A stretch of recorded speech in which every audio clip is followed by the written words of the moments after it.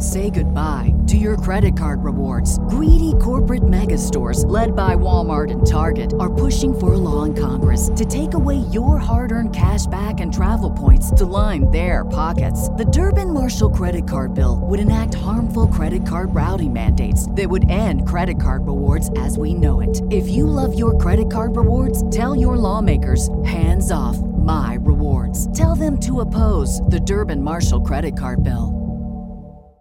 This is Jordan Grace, and you're listening to the Social Suplex Podcast Network. BWB, this is One Nation Radio. You better get it right. Rich Latta, James Boyd came to give them life. The Blackest Wrestling Podcast has come to kick all ass and drop it 6 feet if they kicking trash. Word, let me welcome y'all to something different. And if you dig it, man, you should let some friends listen. We be getting it in, this on the regular, dude. Ravish and flow, but this shit rude. See, James don't rap, so I had to break it down. The whole network, man, we coming for the crown. Raps in the columns, I keep them both covered. Making the beats too, so the listeners can bump it. Hit us with the rating, yeah, I'm saying it's a 5. Before you hit it, talk, bob your head side to side. It's One Nation Radio, and this is the beginning. It's Rich, and I'm here with James. It's time to listen to One Nation. You got to unleash the power of the pyramid. This is Mike Sempervive from WrestlingObserver.com. Check me out on Wrestling Observer Live every day. And also check out your boys, Rich and James, on One Nation Radio. This is Kenny Omega. We're listening to One Nation Radio. Check it out, guys. These guys know what's up. Big Kenny Omega fans, and that's all that counts to me. Goodbye and good night.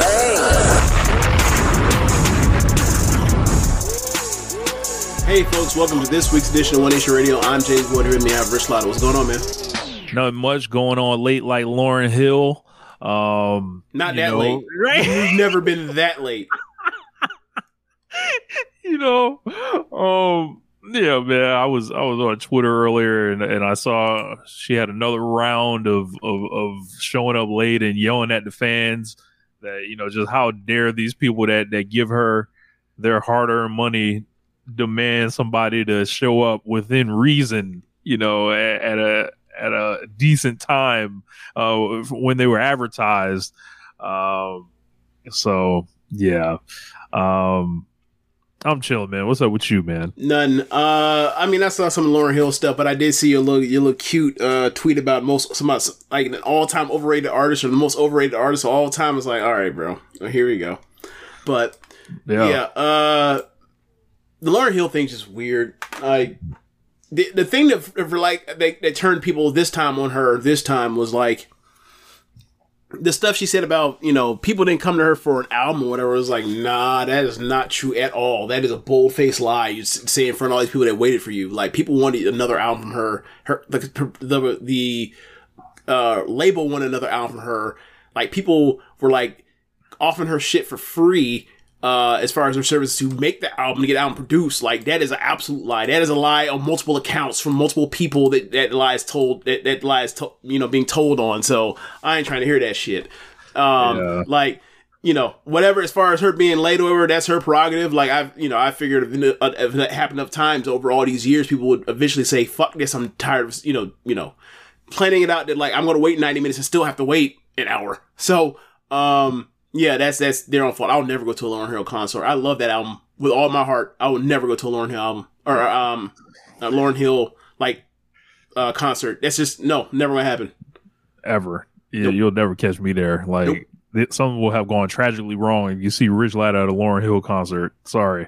Like, but yeah, man. Like, a lot of stuff going on. We're gonna get to AEW after, because I'm sure after this week, a lot of people want to know kind of what we thought of this very bad week, perception wise, and everything else. But we had like this kind of multifaceted, women's wrestling chess game kind of break out over the weekend, and I guess we can start with Kyrie returning to WWE at Crown Jewel. To no real reaction or anything, but she's linked up with EO, it looks like, and I guess everybody can stop pretending now like they didn't know what was happening. So Kyrie shows up. I don't know what they're gonna have her do or anything, but yeah, have fun. Any thoughts on Kyrie returning? I mean, we kind of talked about it when we all thought she and figured she was coming back. Maybe like a month ago, we thought this, or maybe even further than that, we thought she was coming back. Like, yeah, she showed back up into Stardom. She basically was a part-timer. They didn't use her to put over anybody. She never took a single pinfall. She would have taken one if not for the Mayu contract situation that was going on around the time of historic crossover, but she ended up losing that IWGP Women's title to Mercedes in I think it was San Jose, or America at least. So like that was the only job she really did on the whole basically year run that she was she had came back to like Joshi, and yeah, that's par for the course. Like that's what all the main eventers from the scene always do, is they protect themselves. Like, there was a thing going around of this weekend, like, Dash Chicago, I forgot how to pronounce her last name, but Dash had a match with Aja Kong. Aja Kong did an apron bump off through a table. Aja Kong didn't lose that match. Like that's the scene. Everybody protects themselves. Everybody still treats it like it's men's wrestling from, 15, 20 years ago. Now, or AEW. Go ahead, James. Now anyway. So yeah, like Kyrie, she protected herself and she's going back to WWE, and hopefully, with Triple H there, she'll get a better push than she did when she was treated as a complete pin eater for Asuka and the Kabuki Warriors. So there's that. Yeah. So have fun, Kyrie. Then that kind of led to this thing where Sari, with 3 E's. Yep. She a couple weeks ago, or maybe like last week, it was reported by Mike Johnson, PW Insider, that Sari was negotiating with a company in America that was not WWE.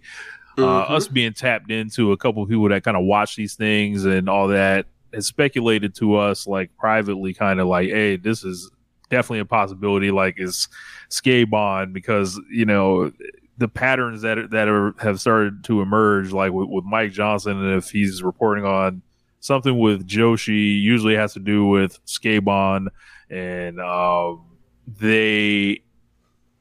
here to tell people, with Sari, she basically, like, a lot of people thought she was going to go back to WWE.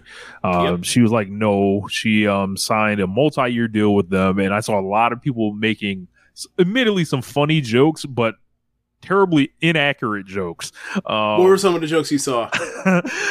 There was like, she would rather, go wrestle for Chuck E. Cheese tokens and deal with Shawn Michaels again. A bunch of Triple H stuff. Like, there was people just flat out calling Triple H a bum. There was a bunch of like different stuff like that. But I'm here to tell people, like, this is not I know it looks crazy, right? And would DJ Envy and Cesar feel like, they could get involved with Skabon and pull the wool or someone like? Yes, the optics do not look great. Like, I've seen people refer to this as a money laundering scheme, made jokes about them airing on TikTok, and which they literally did. Yeah, that actually happened. That ain't no joke. Yeah. Like, that was the first time I ever realized that, like, TikTok actually did you could stream on TikTok. I had no fucking idea. Right. But I'm here to tell you, there's actual money here. Like, there's actually something, like, they're going to run this. I don't know how long it's going to last. Like, I'll keep it a stack with you there. Right. When they say multi-year contract, it might be. Look, it might in fact be multi-year. But look, when you say multi-year, it's like, how many days is it going to be? Is it going to be Correct. 50? Fuck no. Is it going to be 24? Fuck no. Correct. So like, this multi-year shit might be like 12 dates, 10 dates. I recall hearing stories about Sari apologizing to people at her produce shows that may have discovered her through her time when she was in NXT. So like, it doesn't shock me that she didn't like go running back there or anything. But this whole thing with Skate-Bon, and she's competing under her own name. Yep. She's not getting any goofy gimmick or anything, which is like hilarious. She pulled the Briscoe bitch on me. And I think this is like this reminds me of like how like they say men's wrestling used to be in Japan in like the late 80s, early 90s. Like fucking Tenryu would go form his own promotion somewhere or something like that. Like she's pretty much going to be like one of the top people, if not like, you know, the way she's like kind of like people were speculating she may have points on the package here, who knows or whatever. But when you saw this thing, besides like flat out laughing like I did, what was your reaction to this? I mean, that was my reaction. I laughed. I was like, because first I thought like she ain't going to AEW, right? So because you know they tend to get their like entire like all the references come basically through like the Emi Sakura ism like part of the Joshi realm. So like once I saw the Suke-Ban thing, I laughed because I was like, oh, she ain't that definitely ain't WWE. Far from it. Yeah. But, you know, then I thought to myself, like, well, you know, this makes sense. Like, it seems that, like, Seedling, like, that group of people, like Nasuki Tayo and Arisa Nakajima, kind of are, like, the go-to people for the wrestling and the wrestlers. So it makes sense seeing that, like, you know, you have Arisa and Sari in the middle of this thing all year. Ever since Sari came back, she's currently the Beyond the Sea champion. It makes sense that, like, if Seedling's going to do another show, they're going to bring her in because she's their champion. Gets eyes on them, gets more people in. They do not mind having international people buy their pay-per-views from overseas. So, thinking from that perspective, I was like, okay, I get it. I get the connection. I get why this happened. The multi-year thing, same thing we just talked about. Like, I think it's cute that it's because you can announce it as such, but it's only certain number of dates. It's only a few dates. And few, you know what few means? Few means like more than 2, less than 10. Oh, I wonder if they had Court Bauer help them with that rollout. You know, that press release. But you know, like what comes with Suri is like same thing that comes with like Arisa Nakajima. If you're going to put them in the main event, or you're going to put them in the top spot for a title, like you're going to get some hard hitting wrestling more likely than not. Because like I don't really, well, especially Nakajima's more adept or whatever else historically, but like I don't think I've ever seen a Suri match that wasn't like extremely hyper violent, or anyone that was really good anyway. So yeah, like. There are look at the people that are there. There are main event level talent in the Joshi scene, all in through Suke-Ban. So it makes sense that like if they want to do that for like they do all the kind of other stuff, and then the main event thing is like they have the killer match, they could do it like that. Because they have Ano, they have Mayuki, they have Nakajima, they have now Suri. So like they could do that. So we'll see, but this next show has to be better than the first one.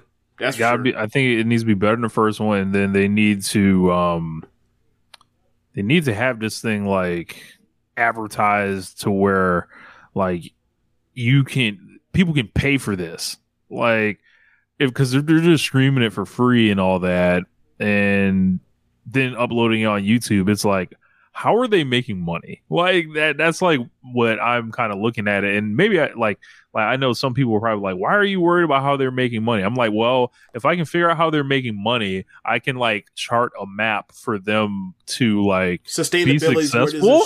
Doesn't like go away. Yeah. Right. And like, and it seems like this is a very expensive project, and it looked like it. Like, yeah.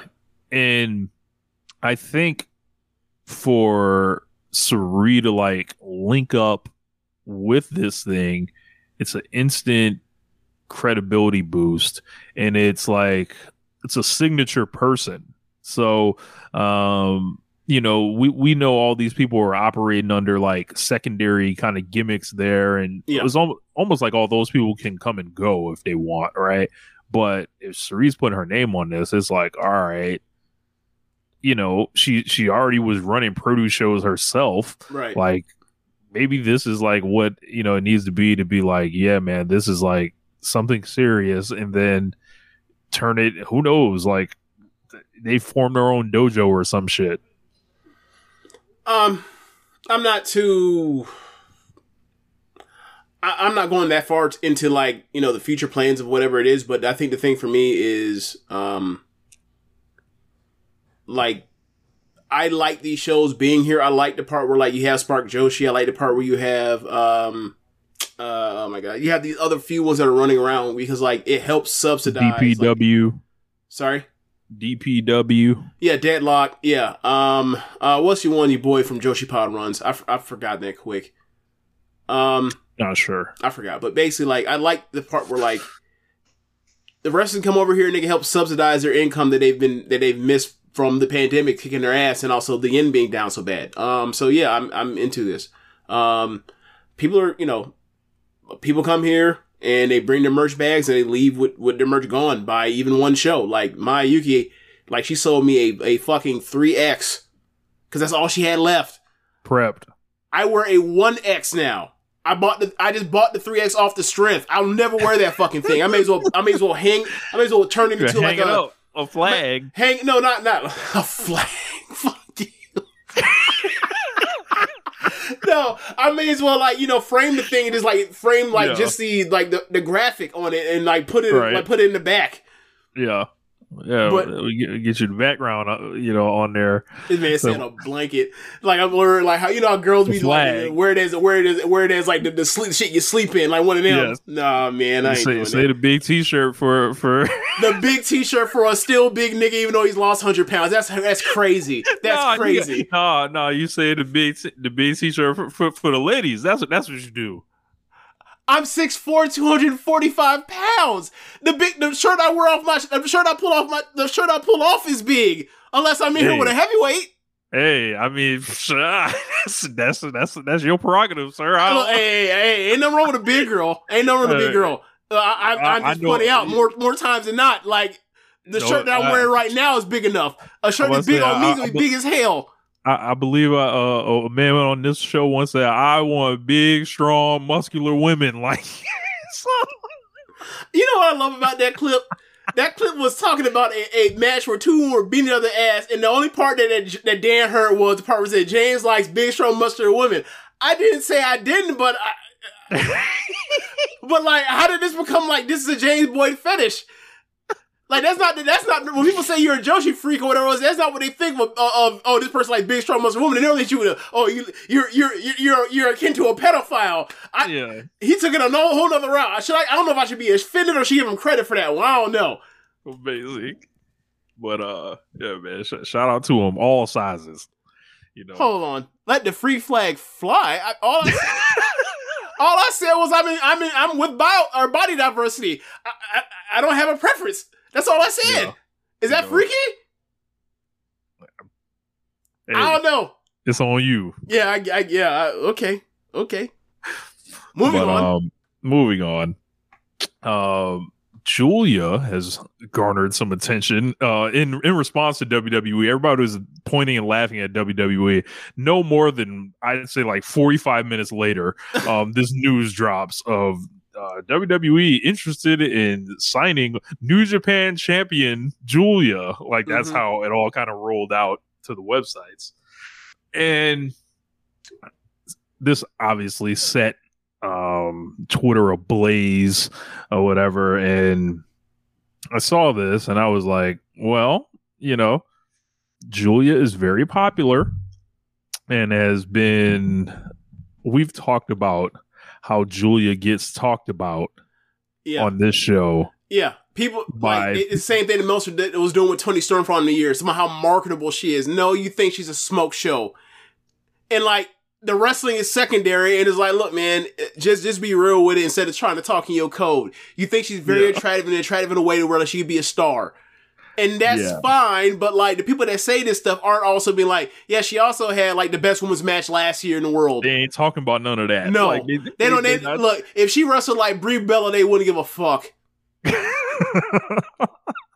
So, immediately, you know, I saw the put Julia with this faction, that faction. They did the nation domination trope set with Asian women. Yeah. Yes, all that. They're not Japanese women, Asian women. They throwing Xia Li into this. So I was like, hold on. When does it ever be?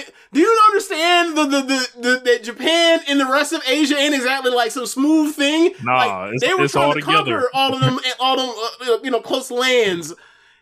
It's all together. So like, the way this one kind of went, it was like, it read to me, it was like, yeah, WWE would be interested in this wrestler eventually, and that's kind of what I took it as. And I was like, man, it's about to get nasty because, people were speculating about Julia's deal being up next March, and makes her year look pretty weird.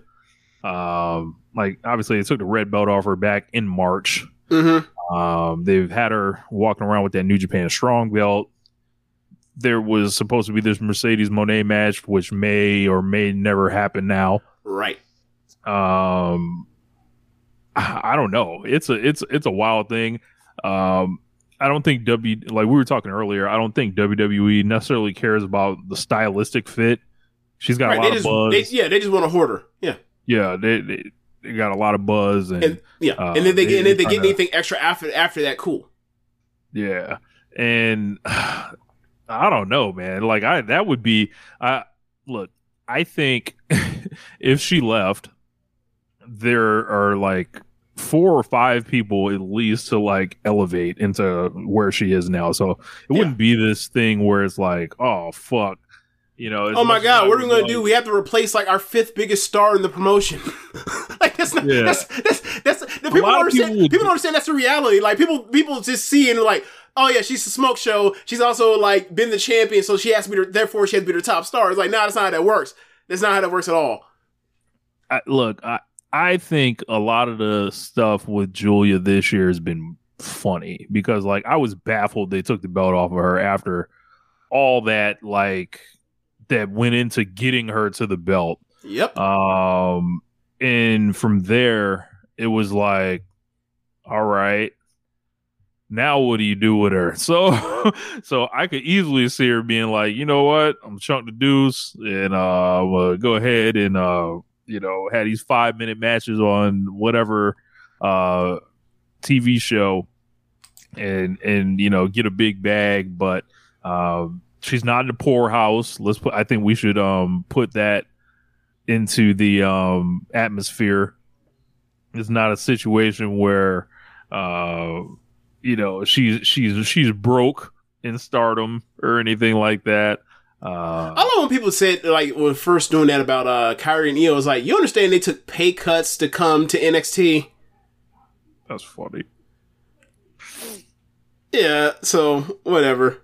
Like, but, yeah. What do you make of this? Like, this whole thing, like, because I feel like the raid is coming any day now.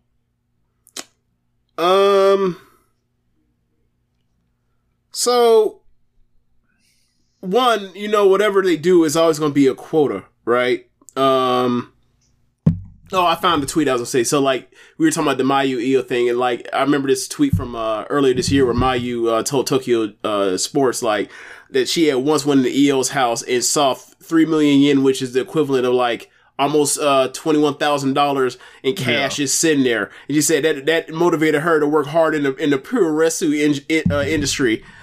Yeah, so, big racks. Anyway, I don't think anybody in NXT, look, that shit, that's half their salary. Yeah. That's half yeah. Anyway, yeah, like, if you ask me, like, what I think of the whole situation, just like, I mean, if she leaves, that's on her. For my benefit of wanting to see her be the biggest star she could be in America, if that's what she so chooses, even though she don't speak a lick of English, I would say, hey, you might want to not do that there, because once you get there, you're new. You have to relearn everything. You don't speak English as good as people that are already there, that already are in front of you, that are also Japanese women there. And also, like, you're going to have to find a whole new way to try to get over there. And, like, you're not going to have nearly the amount of rope that that you would have in, anywhere else to do it. Like, American pro wrestling is a lot different from Japanese pro wrestling. Like, her storytelling is great. Her long form storytelling is great.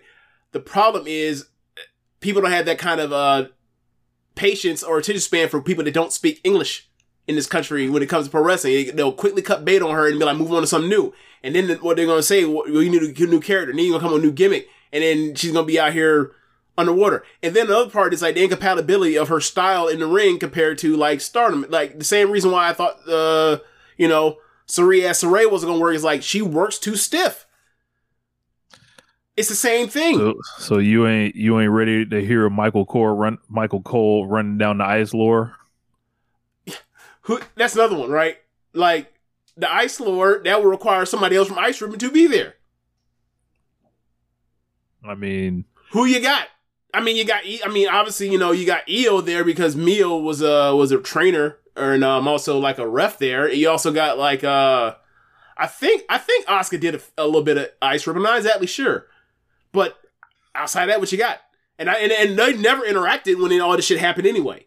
Mm-hmm. Julia, they were all gone by the time Julia even started pro wrestling. Though I look forward to Julia having her name changed to just Julia, like with a J, to make it easier. It shouldn't be that hard. Like Julia is spelled just like Giuliani. It's WWE, and they're it should just fit right. It should make all the sense in the world to them. Yeah, I don't think it would be. I think her in NXT would suck. Like I don't. Oh yeah, but they would have to send her there. They would have to send her. Yeah, it would man. Given how they operate, they will feel that they would have to send her there. Let me phrase that. Sorry. Yeah. Like she knows what the fucking hard cam is, because like in pro wrestling, everybody has like a center stage or like what part to work towards, and everybody happens to do it. It's just people pretend that like they don't know how to do that.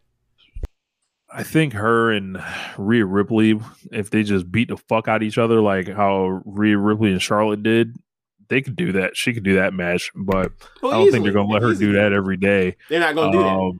That's the thing about these matches. Like they will save those kind of matches for like WrestleMania. I can't even say SummerSlam. They've never had no match like that at SummerSlam with the women. So like they have to save it for something super special in their mind. And it's like, do you expect Julia to actually climb to that level to get there? Yeah. I do not. They barely know what to do with Japanese men, so like my barely bar for Japanese women. Who's the best push Japanese act in WWE history?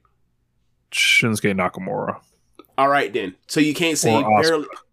So it's one of those two. Think how many times they fucked them up. Yeah. Apparently there's a Nakamura versus Akira Tozawa match happening right now, and talk about dropping a ball on a guy. They're chanting CM Punk right now. Wow. So, what they're doing with EO is not really impressive to me. Just kind of holding the belt like a heel goon. So, I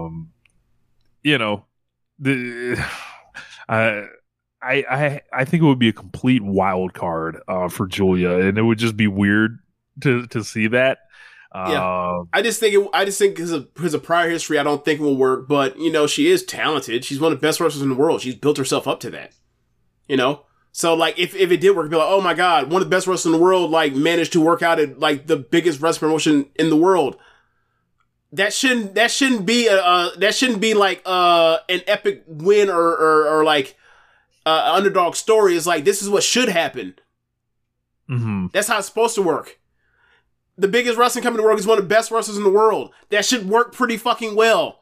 Like, if I, like, you know, Rich, you don't watch football much anymore, but, like, if I were to put, like, Tyreek Hill back on the fucking Chiefs, don't you think that would work? You know, I've heard about some other stuff, like Josh McDaniels, like, he was, you know, saying, yeah, like, he said, you get that man some great talent, he don't know how to handle it, but if you give him some sorry people, he can bring them up. That's a lot of coaches. But, yeah. Yeah. I just hope everyone does know, though, that you know, Cerise signing with Skabon and WWE having interest in Julia it can only mean one thing. It is an indictment on Tony Khan and AEW. This is y'all just, you know, even though there was no bag in your hand, you fumbled it. Even though there was you were not connected to this at all. It's on you, Tony Khan. People were saying this? Of course. People names too, like, and I was kind of shocked, and I didn't want to get into a whole Twitter war today, so I refrained from the dunks. But man, I was shocked. I was like, damn, catching strays for this too now. Like, if you're gonna time in for this one, there's no other situation you can't time into at this point. So gotcha. As the wheel turns, Megan Bain. So, so this is a evolving situation right now that is currently unfolding on Twitter between SRS, shout out to him, the Stardom Twitter account, which is run by Sonny, and not that Sonny that kills people with cars. Wait, what? Oh, you didn't know? Sonny, WWF Sonny out here. Vehicular I forgot about that part. But no, I was like, wait, what? And then you're like, oh, you didn't know? I was like, oh, you about to hit me with that Jesse James. Your ass better call somebody. I was like, nah, you're not gonna get me. I'm gonna be quiet. I'll sit here for the rest of I'll wait till the time when the show ends. This show has no time, has no shot clock or no time. And I was just gonna stay here for another hour and then be like, yeah, that's in the show. Thanks for listening, y'all. Later. But oh shit. Yeah. All right. Yeah, Sonny, who basically edits and translates the shows for Stardom and runs Stardom's English account. Yeah. So the original report from Fightful Select, and this report in itself was kind of messed up. It was saying Megan Bain is all elite and has been for quite some time. Top indie prospect Megan Bain isn't actually an indie prospect. Fightful Select has learned Bain has been under AEW contract for months, although she hasn't been on television in the company in months. Bain was instead sent by AEW to work in Tokyo Joshi Pro months ago and has been refining her work there. As of this summer, we're told that there have been no significant creative plans for her within AEW. The 25-year-old has also made appearances in Impact in the past. They immediately came out and said that was incorrect. They actually meant Stardom. Something got lost in how it was written up. I'll take the word for it. Then there's like the Megan being signed to AEW, which is confirmed. And she's been working in Stardom since August, I believe. I think this is what people always clamor for to happen. If this was, kind of done, because there was an injury in there too. There was like the Megan Bain timeline is weird because she was already in AEW like a year ago, maybe more. Was getting the superstar kind of entrance. She was getting her own entrance and all that shit when she was on Dark and winning matches. She was doing indie dates. I believe she got hurt. I don't know if they had her on papers already.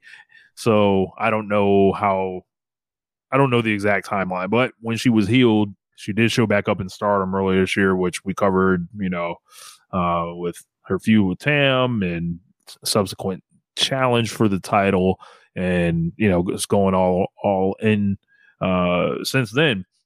From here, there was some refuting of it from Sonny. Said no wrestler has ever been sent to AEW to come to Stardom, not once. Said it was basically his job to know such things. And he's the person that negotiated with Megan every step of the way. This is all public things that he's saying, so I'm not betraying anything. And he's been involved with bringing a large majority of Stardom's foreign talent for 8 years now. I believe they were talking with Omega Goon. Shout out to Omega Goon, longtime listener. So this whole thing was like, it's still happening. Like they're still going back and forth. And it's like a lot of this word was used incorrectly to describe it. A lot of people, of course, being like, trying to, I think, just jump on each other about terms and stuff like that. But what we do know is that she has been signed for AEW for a long time. She worked in Stardom over the summer. There may or may not be some type of connection that made that happen. It could be Megan on her own booking this, but I doubt AEW, if you're under contract, lets you just go places without having control over your finishes or some set plan to, because we've seen when Riho was over in Stardom, we've seen when any wrestler that works in AEW works in another promotion, like how it works is sometimes they have like representatives. For example, like Defy Wrestling, say if John Moxley was on the card and like some other wrestlers from AEW, all the other wrestlers from AEW, their representative would be John Moxley to make sure everything is fine. Like there's liaisons everywhere. So like it's more organized than people think. People just don't know a lot about it.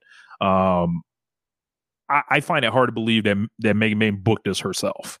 And then if she was under contract with AEW, because like those things just would not mix. Like it leads me to think that there was something in place like, hey, we're not going to use you right now. However, you come back from this knee injury, go over there and, you actually probably have the ability to go over there, because I think that's something else that gets like kind of, tripped up in this thing. Immediately I saw people saying, send Anna Jay over there. I'm like, I don't know if that's necessarily going to be beneficial for Anna Jay. She might not be built for that. So like, like Megan Bayne, like, I pretty much said it. She was like a high level prospect over there. Like when she first showed up there, and I was like, just let her do her thing. And, she ended up fine over there. Everyone's not built like that. And maybe Megan had circumstances where she could go for 6 months. There are people that, have families, they have different commitments. And I don't know if it's going to work like that for everyone, but, I can't call her excursion, her silent excursion, anything but a roaring success, especially if they planned it out and kept it secret for this long. Yeah, I don't know, how this came about, how it came out, or whatever else, but it's like, my whole thing to it is like, so? Like, she showed up, she got over, like, she got, like, in a title match that she got the month before she came in, like, she got, like, an audible gasp when she hit her finish. In a good ass match. And then, like, that's the only job she's done. Like, I don't know what the point of contention is other than semantics. Like, it doesn't matter. Like, on screen, it was working out well on both ends from her, or three ends from if it's AEW center over there or whatever. AEW's getting somebody that's getting some XP, and also while recovering from this injury, whatever, and actually having some, wrestling well and is over in the position that they're in, over, on excursion, if you will. From some perspective, like, she's an over monster. She's an over monster. And, like, she has good matches. And she's being paired with Micah right now, and they're beating the fuck out of people. So, yeah, like, I don't care. Like, the back and forth, the Samara Sap and Sonny were having on Twitter, like, I haven't seen it at all until you just mentioned it. I don't care. Yeah, it's... Like, whatever. When's it, like, she's gonna continue through Tag League? Okay, cool. And if she leaves officially, okay, cool. And if she ends up on AEW, if so, okay, cool. Fine. Bro. Like, all the stuff going on, all the stuff that's going on with... act up like this? Hold on. All the stuff that's going on with Stardom this year. All the stuff that's going on with AEW this year. All the stuff that's going on with New Japan this year. You think on my list of all the things, of these promotions I love and, like, would watch on a regular basis and follow and cover, that, like, Megan Bain's contract situation is what's on the top of my list? No, it's not even the top 50 right now.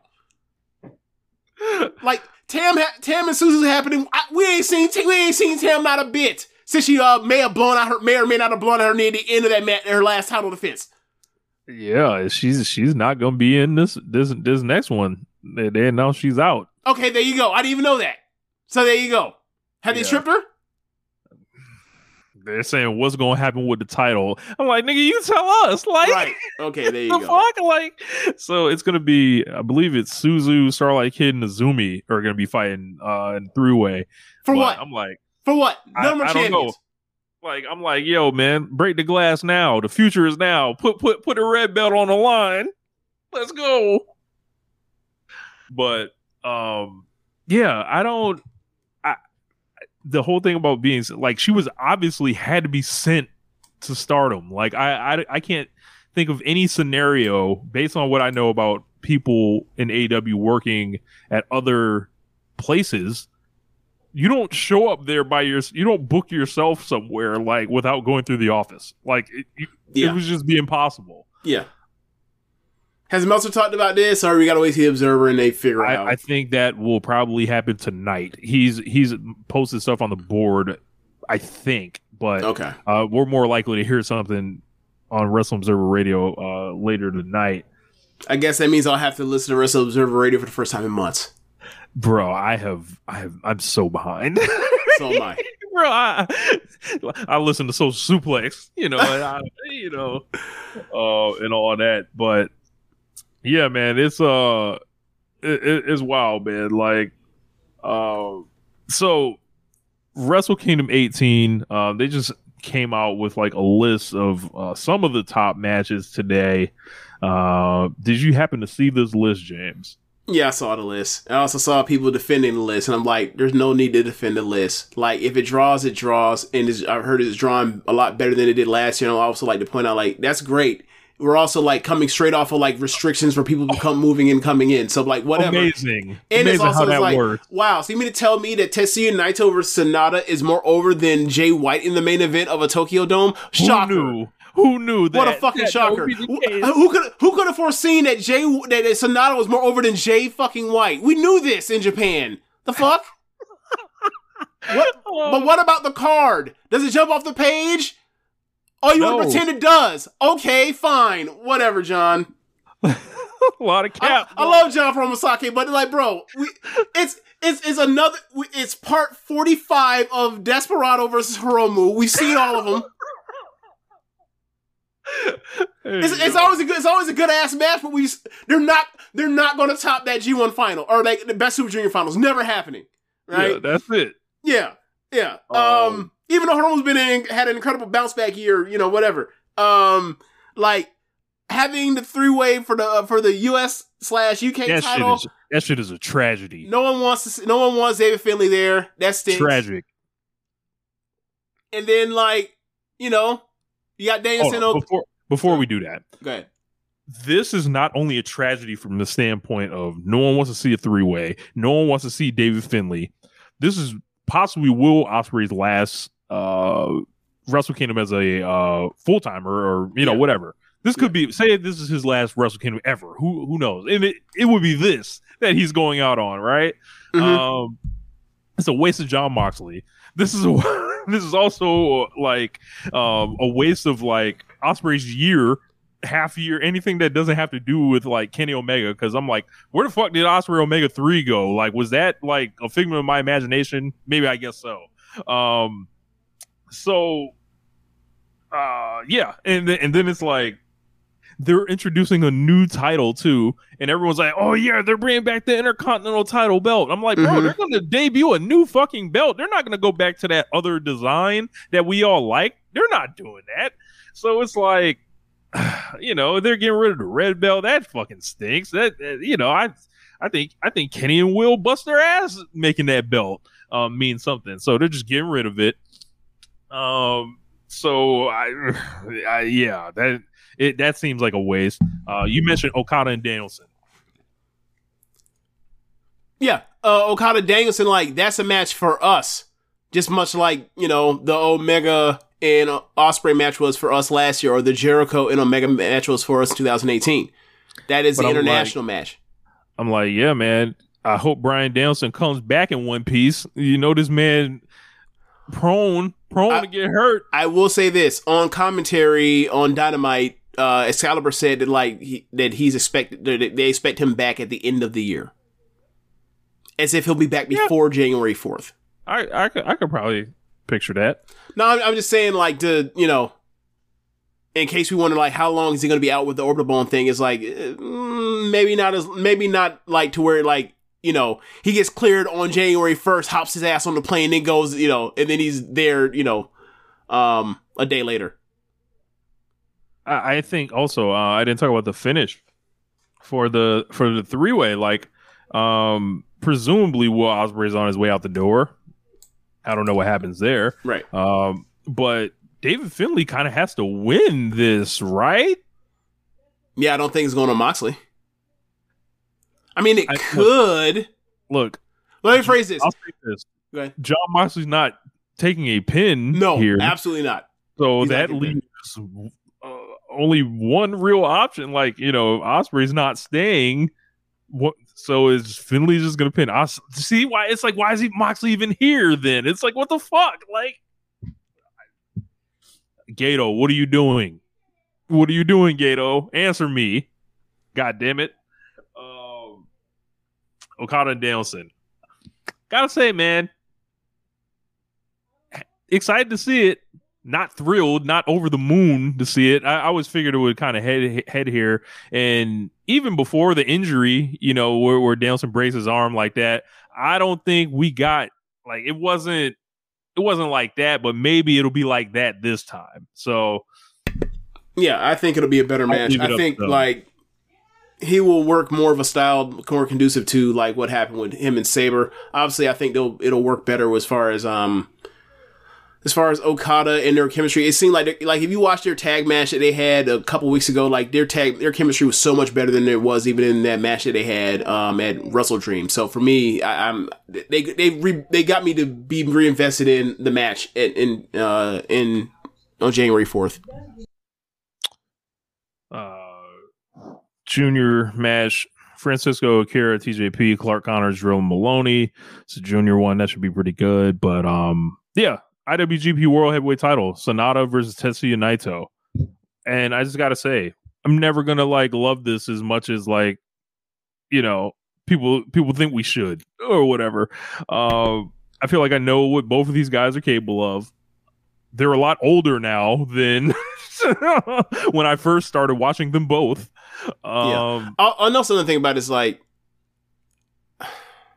John is a huge Naito fan. And I think he is misguidedly defending the Naito thing when it's like, Naito being in the main event of Tokyo Dome ain't the problem. It's Sonata. This is a Sonata issue. Like, if you put, look, given what they've done in the G1 the last 2 years, would anybody have a problem if it was Ospreay versus Naito? No, absolutely not. If they want to do it's been too many times they've done it lately, but like if they want to do Okada and Naito again in the Dome for the 4th or 5th time they've done it, no one would have batted an eye at it because like those 2 top stars, whatever. This the Sonata part that is that people aren't like attracted to. People still recognize that when Naito wants to, he's still one of the best wrestlers in the world. That's not the issue. So like yeah, it's just like the Sonata thing. It is what it is. It's a guy that needs to have the best match of his career, and if you don't have the legacy game, then like he needs to never be anywhere by the main event again. Not another New Japan Cup, not another G1 final, none of that. I think Josh on Keeping It Strong Style said this best. He kind of made a comment in passing about Sonata being Ronnie Garvin and Tetsuya Naito being Ric Flair, and that's exactly what this is. I saw this and I stopped everything I was doing, and I was like, Yes, like that's that's what this is. This is Ronnie Garvin and his boring ass giving the belt to the real. Hurry up and get the Starcade and give the belt back to Ric Flair. Like that's that's what we're dealing with here. That's a good one. That really is. And I'm like, yeah, man. Like, yeah, y'all can pretend if you want. You know, that's fine. You know, I guess I'll take my ass to sleep after Okada dancing. Look, either I'm gonna fall asleep or he gonna put me to sleep. I make my life choices. Fuck that. But you plan on watching it live? I mean, why? I watched half of last year's show live, but admittedly, there ain't no Ospreay versus Omega on this thing. Yeah. But you know, there is Danielson Okada. You know, I might wake up early and check that out. But I gotta agree with my man Ibu. It ain't jumping off the page, you know. All us Westerners, blah blah blah. I'm saying we can lay these cards down year by year. They sold better. They are ahead on tickets compared to last year. I think that's more to do with the most popular domestic stars in the main event. They can win the title. They can finally do their fucking roll call. That's definitely a factor of it. And also, we are a year removed from the restrictions when like people were still, you know, making a decision on whether or not they want to go place or not in Japan or not. We are a year past that, so they should do better. And then they also put like one of their two biggest stars in the main event to win the belt. Like, so yeah, look, like he not like we don't have to pretend like he's wrestling Shingo Takagi for the title in 2 months. We don't have to pretend we don't have to keep pretending that Jay White last year is Kenny Omega. We still doing this? Like we ain't got to pretend like jumping off the page is like, look, man, last year's card did jump off the page. The main event did not. Yeah. Yeah, the main like we called this year it the real entire time. card doesn't jump off the page. That's the difference. Yeah. Like comparing it, contrasting to say like, but where the other was like, no. Last year's main event ain't off the page neither. We've seen that a million times too. Yeah, and I don't know, like it's almost like the more things change, the more they kind of stay the same. Because it's like I've seen them be early on guys, and I've seen them put guys in spots where it's like, damn, this is what they really doing at the Dome. Like, and they're putting Tanahashi with Okan when Okan first came back, and it was like, we got to watch Okan with Tanahashi, but then it turned out decent. But they put Jay White in there with Tanahashi, right? I'm like, all right, where the fuck is Yota Tsuji? Like that's who we want to see. Like, what is if it was Yota Tsuji versus Tetsuya Naito, like in the Dome, right? I don't think we would be like, ooh, we would be like, yeah, I'm trying to see it. But I mean, we don't have to lie about Sonata. I don't know why. Yeah, I would like to see that, but you know what I wouldn't want to see? I wouldn't want to see Shota versus Naito after what they did earlier this year. Yeah, because that wasn't. Yeah. I mean, you know, Tetsuya Naito, he prone to try on his terms only. So yeah. But like, yeah. You think I'm about to go out here and help new Tanahashi? No. Right. I was new Tanahashi, and look what y'all did. Look what I had to do. I had to go the long way. No. Like, where the fuck is Shota Umino? Yep. Where the fuck is Yuya Uemura? Where the fuck is Yota Tsuji? And it's like they may be added later. Say again. They may be added later, right? Yeah, and, stuff gonna be added later. You know, definitely. Shingo's a champion right now. Right. Saber's a champion, so they're gonna need opponents and all that shit, right? Yeah. That's what I'm not worried about. But yeah, but it's like this is kind of the first thing we're getting attention with. Usually, there's something of matches. Yeah, the first wave of matches. You would think something for some of those people. I guess, you know, do we really want to count David Finlay as the person? I'm sorry. There was a great comment, I think, it was from like Brew the Respublica leader. Right. It was a great comment from he was like, does Gato think all white men are the same? Like like it was like, yeah, man, Kenny Omega, Jay White, David Finlay, all the same thing. Like, Rich, we've known the answer to this has been for like over 5 years. Yo, Oh, they said they went from what was it, Finn Balor to AJ Styles to Kenny Omega, and then after Kenny Omega, they said we gonna throw in fresh face, baby face, Miles Teller looking in the face ass Jay White, and then we went from there to David Finlay. Yeah, man. It's Gato is out here acting like this is Theodore Long's 5-minute white boy challenge. Any white boy out the crowd come out here and be the leader of Bullet Club. Any white boy. Yeah. So I'm stunned by the use of Ospreay here, and stunned, kind of saddened, and then like if this is it for him there, and Lord forbid Will Ospreay decides to end his career and sign with WWE or something, and then it's like this is how we wrapped it up. This past 6 months, like where like he was just not used as the biggest and best star he could be, like as the world champion. Nothing. Okay. At the end, it doesn't end with a bang, but with a whimper.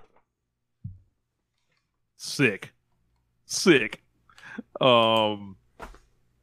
Yeah. So, but I will say this: like, the idea is funny. Like, they send out they send out AJ Styles, like in the semi-main event against Shinsuke Nakamura, right in the dome.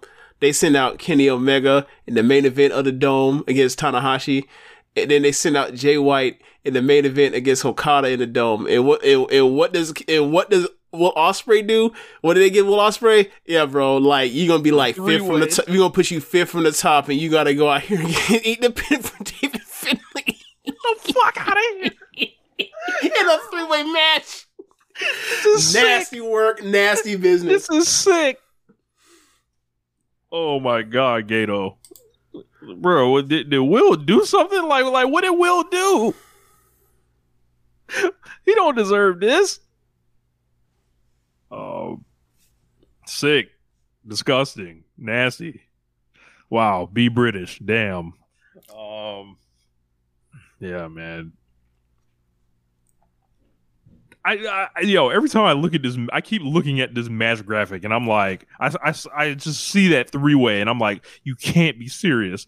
You can't be serious. Like I think it'll be a good match because obviously they'll make it work. But like honestly, like for me, it's like Jon Moxley works better as a singles wrestler than in a 3-way match. Like, hey man, how about they just make David Finlay kneel in the middle of the ring, get hidden bladed, and lay outside the ring for 25 minutes, and then come back in when it's time for the end? How about we try that? That's not going to happen. That's not going to happen. Just lay there, hang out, man. Enjoy the view of the dome. Yeah.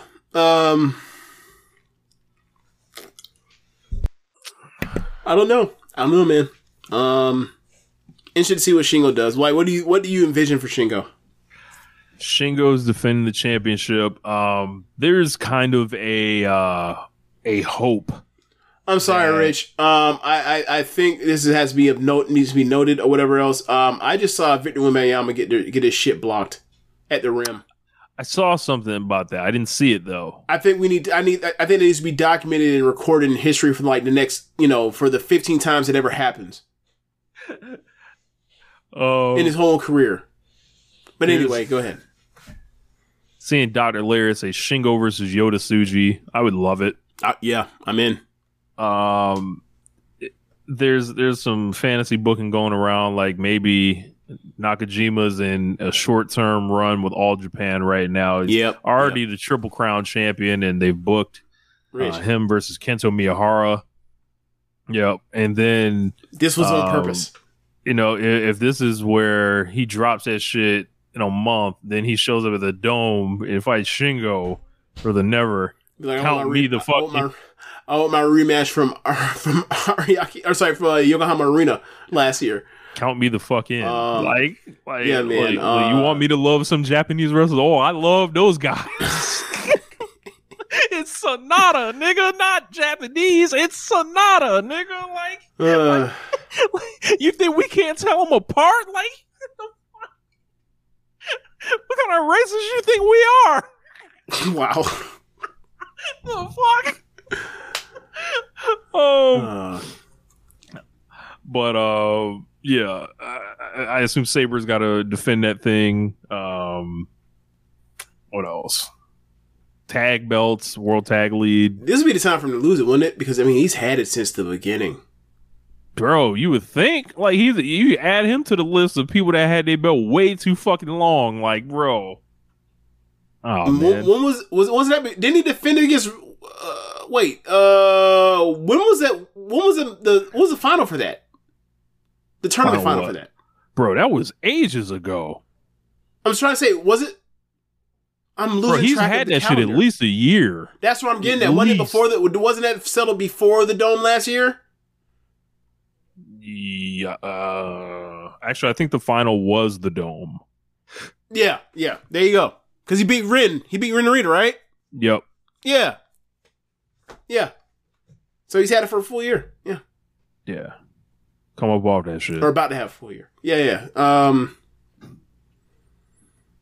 Maybe Rin,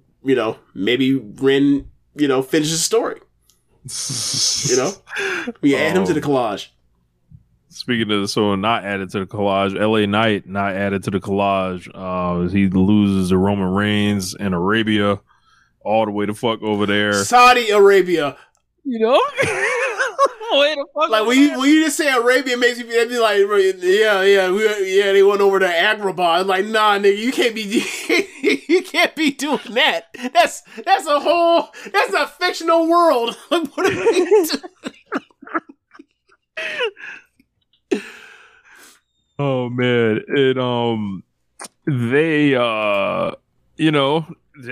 checked the match out and I saw like they kind of kept this thing like it was almost like the most nothing happening kind of match. It was like, okay, they're not like they largely didn't do the Roman Reigns cinema shit in this match, which I appreciated, but it was just the most standard of basic matches. But even that almost is an improvement from some of the cinema shit. This shit was like light years ahead of SummerSlam. And, but it was simple. It was basic. Of course, interference, people coming out there, heads on a swivel, catch a spear, blah, blah, blah. And they ended it. They kicked them, down the slide like Buddy in A Christmas Story. But, I guess that was the peak of LA Knight. And I think it says a lot that the guy was able to get himself to that level. Like, and people believe in him. That's cool. People speculating that maybe he's going to be the person that takes the U.S. title off of Logan Paul. I just don't comprehend though. If you believe in LA Knight this much, it's just so easy to move on from him. Just leaves me to think that they're all secretly rooting for Roman Reigns in silence, and they're okay with how it's all going. I know you're not shocked by LA Knight, getting correct. Getting I am more. not shocked. Yeah. The shocking thing would be if he had fucking won the title and and Roman Reigns' reign ended in Saudi Arabia. Yeah. Oh man. Yeah, it's a I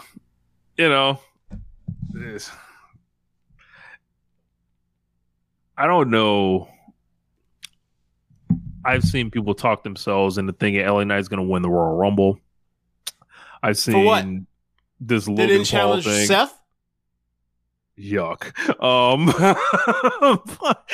That would be. He's sick. not getting a WrestleMania main event. Like that would be sick. He's not getting a night 2 main event. So what he will win the Royal Rumble for the purposes of what? I don't know, man. I think obviously Cody's probably going to be back in the picture at some point.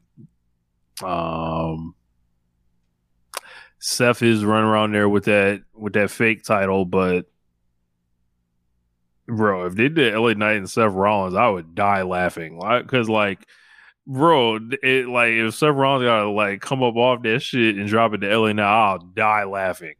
Why you say that? Because LA Knight's not actually good. I hate to say it. Like, it's a great story. You know, he's, you know, late in his career. There's a lot of similarities to Eddie Kingston. And I told one of our friends like that is a big LA Knight supporter and does not like Eddie Kingston. And he was just appalled that I would say such a thing. And I'm like, look. So finish him? No. Oh, Caleb. wow. Caleb. I haven't hit finish show with it yet, but he'll be fucking blown. Like, he'll be looking at his hands like, I can't believe he said this. Like, he's actually right. Like, but, you know, both of them dudes in the NWA, they both talk in a way that the people in their promotions have gotten behind. Eddie Kingston's light years ahead of him as a wrestler, right? Yep. And, you know, the late career break, all that stuff. You know, he has the things that they're both best friends of Jon Moxley. I didn't know that LA Knight was LA Knight and Jon Moxley at when they were or back when it was back when NXT was in Tampa. They lived together. Oh, okay. But yeah, like he you know, LA Knight has the things like, you know, a lot of their fans look for, the catchphrases. He has the body, you know, stuff like that. Mm-hmm. Eddie has the promo ability, the wrestling ability that people were into, like that realness factor or whatever. So I think there's a lot of interesting kind of things like for their audiences. So I don't know, man. I don't know like exactly where, because I just have trouble like figuring out how WWE sees him. Because I know what it looks like or whatever. It looks like they're like, yep, you peaked, you topped out at your popularity here. But I think the people that are watching him, they actually believe in him a lot more, and they think this thing is still going. But from everything that I'm looking at, like, it is not. Like, this was it. This was the peak. Well, the peak will be when he wins the IC belt or the United States belt or whatever else, like 5 months from now. That's the real peak. When he'll probably win at WrestleMania, and people will be like, "Yeah, you know, this is the real." You know, this is what we always wanted. Yeah. Disgusting. Like they have him hanging out with John Cena, you know, facing the Usos on SmackDown like every other week or whatever else. But then the whole thing turns into he beats like Gunther shit for the IC belt at WrestleMania, some shit. Whatever. Oh, man. Say goodbye to your credit card rewards. Greedy corporate mega stores, led by Walmart and Target, are pushing for a law in Congress to take away your hard-earned cash back and travel points to line their pockets. The Durbin-Marshall credit card bill would enact harmful credit card routing mandates that would end credit card rewards as we know it. If you love your credit card rewards, tell your lawmakers, hands off my rewards. Tell them to oppose the Durbin-Marshall credit card bill. Let's jump over to AEW. Yeah, man, I hated this show. I turned this show off about 90 minutes into it and flipped over to the World Series. This felt like... You know how bad that show had to be in your mind for you to turn over to baseball that doesn't involve the Red Sox? Yes. Was that the clincher game? Yes. Okay. Yes. Okay, maybe not that bad. Then it was a clinching game. Whatever. So, and I believe like there was like a no-hitter going or whatever, and then it got broke up in the 7th or something like that. But I was like watching this show, and it was like a realization of a lot of things were hitting me, and I was just looking at it, and I was like, was the realization was that it was a competent Monday night, a competent average Monday Night Raw? Because that's what it was. No, I thought this was horrible. I thought this was worse than that. Like, I thought this was like, yo, I watched Cassidy and Cassidy only have like this soulless match. It wasn't a soulless match, Rich. You know what it was? It was like a 20 to 25 minute like match they would have had in WWE if that was Cesaro instead of Claudio. That's what that match was. Think of the pacing of that match, Rich. Bro, I was bored to death watching that match. I was like, bro, they don't got it tonight. Like they had it in the tag match. I was like, what the fuck is happening? The crowd was dead. Like, it was like a damn mausoleum in there in the building. Except for like the swing, and then like you gotta think they also did like the choke swing, and then they did the part where like it was I like the match more than you, but like I recognize from the pacing of it that they are not trying to have the best match they can. They are trying to have like a match that takes time and is just really good instead of great or awesome. And then like with the Orange Cassidy stuff, like he's kind of set up for Moxley, but it seems like the belt's all in the wrong like alignment now, because it's like people after that last match want Orange Cassidy to get over the hump to beat Jon Moxley, right? The problem is he's already champion. He has to keep that international belt when people want him to rightfully get his elevation, kind of like, yo, can you challenge for the world title? Can you win the world title? And there's a lot of people. Can you challenge for it in a singles match? Yeah, absolutely. No. I meant like because he's already challenged for a poor against Kenny Omega, but also Pac was in it. So right. Yeah. But yeah, like I said, I didn't think the match was terrible or anything. It just wasn't, like I thought they had in them. Yeah, this was not their best match. Easily, it was not. It was like when you look at what they did in that tag match, the week before, and then like the build anticipation for the match they were gonna have, and like you thought they were gonna have a different level of match. Absolutely, yeah. And I was watching a lot of stuff on this show, and I was like, man, it just feels really tropey. It feels really like things I would have seen elsewhere, and that starts with MJF. Right, the whole thing of him trying to find friends, he screwed everybody else. Oh, gee, it's almost as if I've seen Seth Rollins do this, as being an asshole for years, and then being a good guy, having redemption. Yeah, and then the whole show is like, sight gags of backstage of him trying to find people to get in alliance with, because because the match is booked, but he has no mystery he has no partners already announced. He has people that he's reluctant to be friends with. Like, it's the Rock and Sock connection of Rock. If he's a Rock and the Acclaimed and Mass Caster, like, Foley, and like they want to be friends so bad, but like the Rock is too cool to be hanging out with that geek. Yeah, we've seen that before. Bro, this was a very WWE show. Yeah, and this was like the realization of like what this shit has become under MJF, and this is like, I think this is public knowledge now. Everyone's talking about this meeting that happened after AEW Dynamite, and let's just hope that meeting is effective. But everything I watched from MJF on this show, I didn't want to see the culmination of it. Like, I clicked off because I already knew where it was going, right, and I knew what it would be in the match. And I was like, no, like, right. I didn't sign up for this. And I think that it's time. Like, it's just time. And then it ain't time when it's not time if Jay White's the challenger. You have to wait 2 more months to get to the end of the year pay-per-view, man. At best, man. But it's like this whole thing, like between, and of course, I think they showed like Wardlow jacking him up in the hallway. I'm like, scared. Yep. I'm like, bro, like, what type of world champion is this? Like, the same type of world champion that like tried to get his belt and then ran away when people were going to fight him when he tried to get his belt away.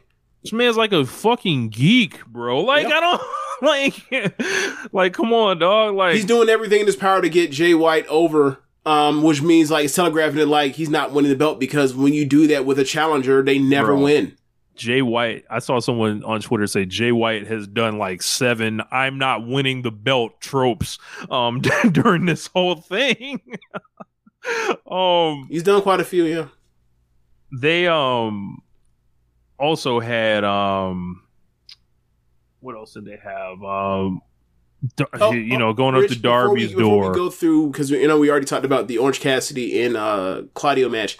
Can we talk about the beginning of the show when they started with before they even went to like the crowd or the match starting, the opening match starting, like MJF backstage with Renee, recap, and then they have Adam Cole like on the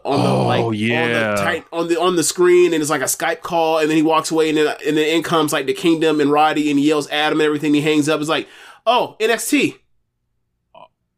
Immediately. It was like, I was like, oh, here comes the bullshit. Immediately. I was like, Adam Cole looked terrible. Well, because he's growing his beard out because he's off camera, and it's like, okay, I get the touch of that. I understand. I like the touch of that. Like it didn't bother me aesthetically. It's like, whatever. It is what it is. He's off. I was like, show up, look like a star. Roman Reigns wouldn't have shown up like that. Like, and like, I don't know. Like, I'm like, I get it. Like, but like Cole just looks like they do this thing and it's like, yo, he's on Skype. I'm like, is this like the only time you guys talk to each other? Like, what the fuck? Yeah, they roll because in. it's WWE now and these people do not talk to each other off camera. Yes. Then the answer is yes, Rich. The whole thing with Roger Strong, and then they rolled him in and yelling at him and all that, and I'm just like, get this shit off my screen, man. The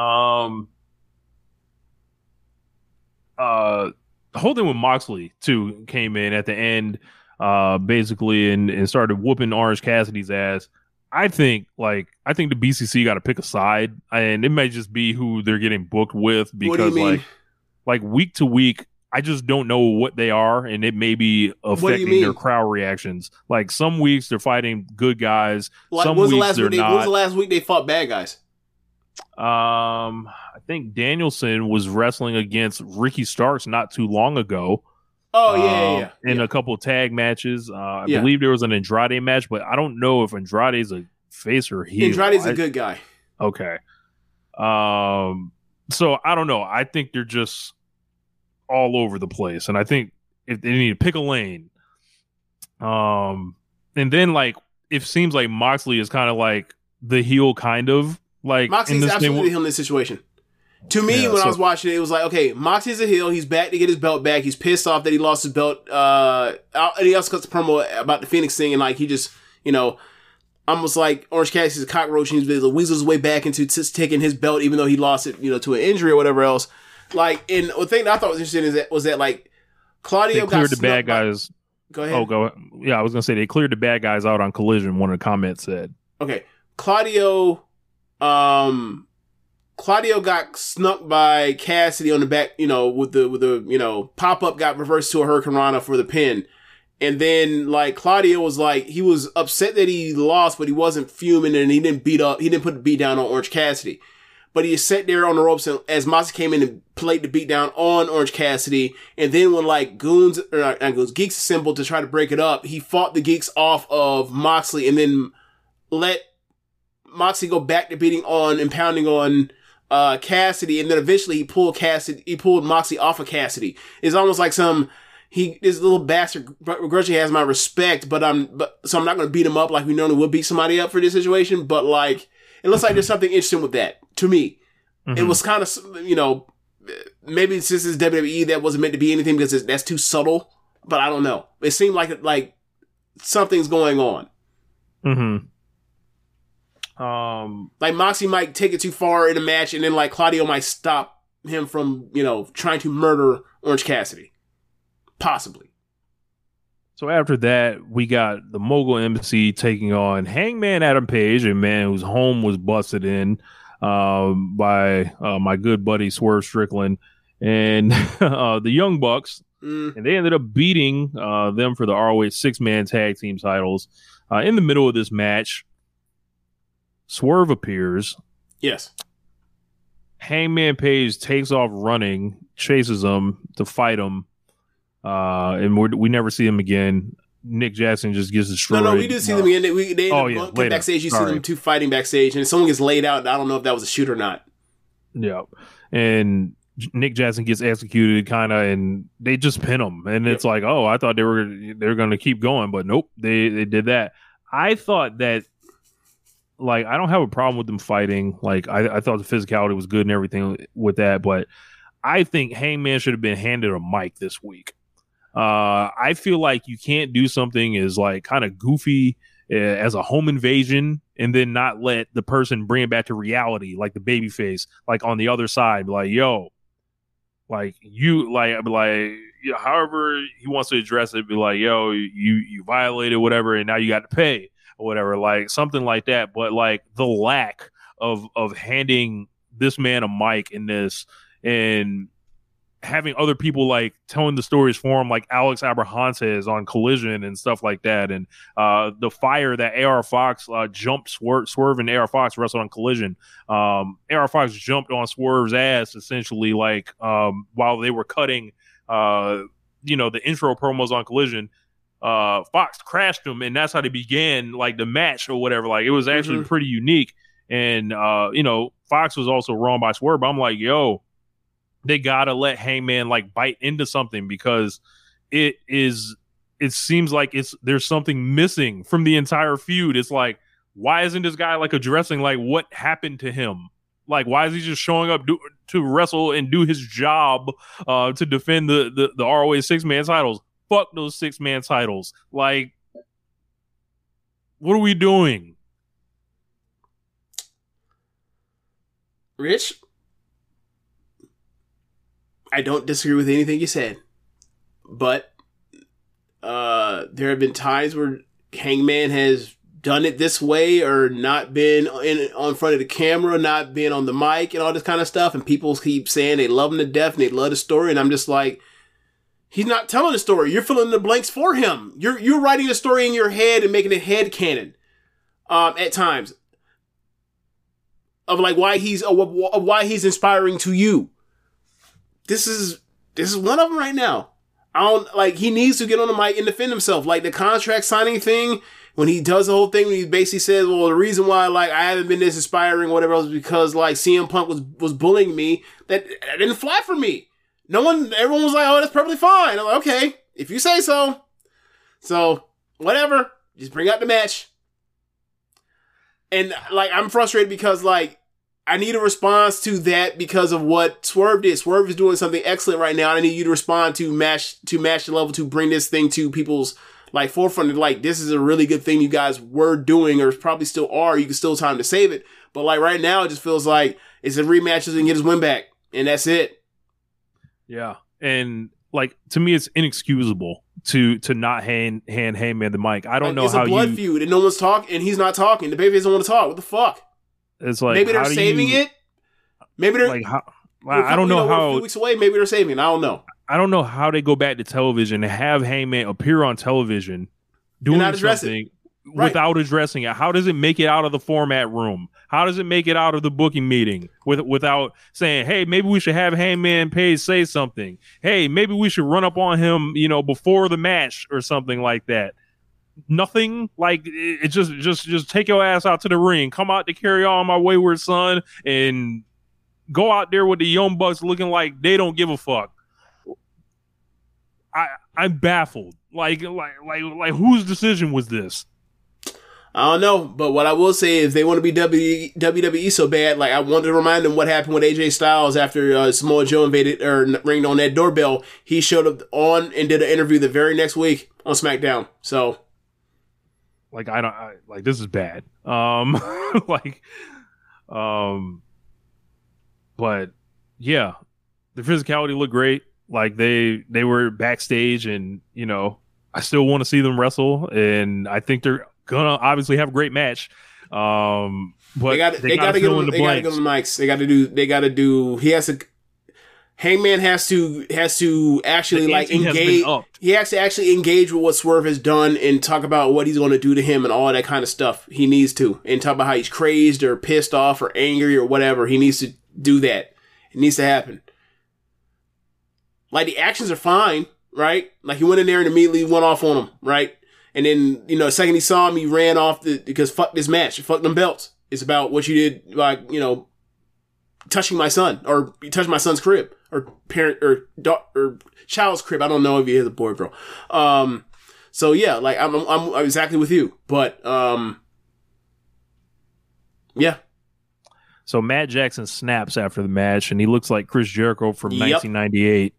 Where he's hitting the ring post with a chair. Yep. Flipped the table before that too. Yeah. He was real pissed. So from there, he explains it later. We'll get to it then. MJF's walking around the dressing room again. Comes up to Samoa Joe's dressing room. There was a funny part where he knocked on Kenny Omega's door, and Chris Jericho, shirtless, answers the door. And I'm like, What's going on in there? Like, so, I didn't even think about that. Oh my god! Like, what the fuck? Like, I don't. It was hot. They normally in Canada they expect it to be a lot colder. They were in Louisville. Like, that's what I'm saying. Yeah, it was hot because it was Louisville instead of Canada. So they took their shirts off. He goes by Darby Allin's dressing room and he writes in a Sharpie "emo bitch" on there. He laughs and walks away. Then the Acclaimed and Daddy Ass have a sign. They're saying pick us. They're like just beating us over the head with the subtlety hammer, the WWE subtlety hammer that is going to be the Acclaimed. After that, the one thing on the show I did like was next, and it was Adam Copeland. He come into the ring with Shivani. Excalibur said called him the rated, or they called him the rated PG-13 superstar. Copeland put over Shivani, got a big Tony chant. Said, that was something nice. That They didn't tell him to hit the bricks this week. Yeah, something that hilariously repulsed Taz. Copeland said last week Sting was somebody that he respects, massively got in his face. Darby Allin called him the future AEW. Before Copeland could give his answer to basically saying he was going to be with him at Full Gear, Christian Cage, Luchasaurus, Nick Wayne came out. Cage said he's going to retire Sting at Full Gear. He ain't going to make it to Revolution, whether he likes it or not. We haven't seen Darby around a lot since Christian dumped him on his arm at Wrestle Dream. Cage then brought up Cope's neck issues, said if Cope accepts the match, he'll snap his neck and leave his kids to wipe the drool from his face. As a former somebody, Cage told Luchasaurus and Nick Wayne, go ahead down there and give him a preview.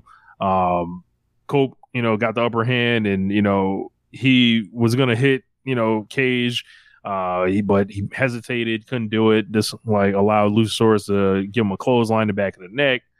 Nick Wayne hit his finish, Wayne's World. They were going to do a concerto to Sting, or they were going to do a concerto when Sting made the save, knock Nick Wayne out.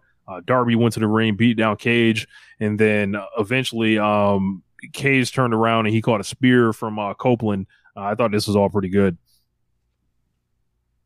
Yeah, I like this. It was, doing it because you knew it was going to happen anyway. So the match on Full Gear, crowd was into it.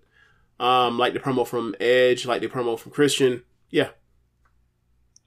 So then we got Tony Khan's major announcement. Let me phrase this. Now, I want to just have a match. I do not want Edge to be out, especially after what they just did. I don't want Edge to be out there hemming and hawing and then have Edge dead or have Christian dead to rights, and then Christian begs, and then Edge looks at the crowd and then has to contemplate it. If he does that, just smoke him and move on. I do not want the hemming and hawing and the can I all these years can I give him the concerto or whatever the fuck? No, just beat each other and move on. You don't want the story, James? No. Save me. Spare me, please. I wish they would have spared me from this announcement. So I think this is what pisses off most people, because because every time there's an announcement, it's something big, and this is big, but it's also this is unnecessary too. Yeah, you could have just posted this shit online on Twitter. In theory, he could post every one of them online, right? But I saw this and I was like, well then. He was like, cool.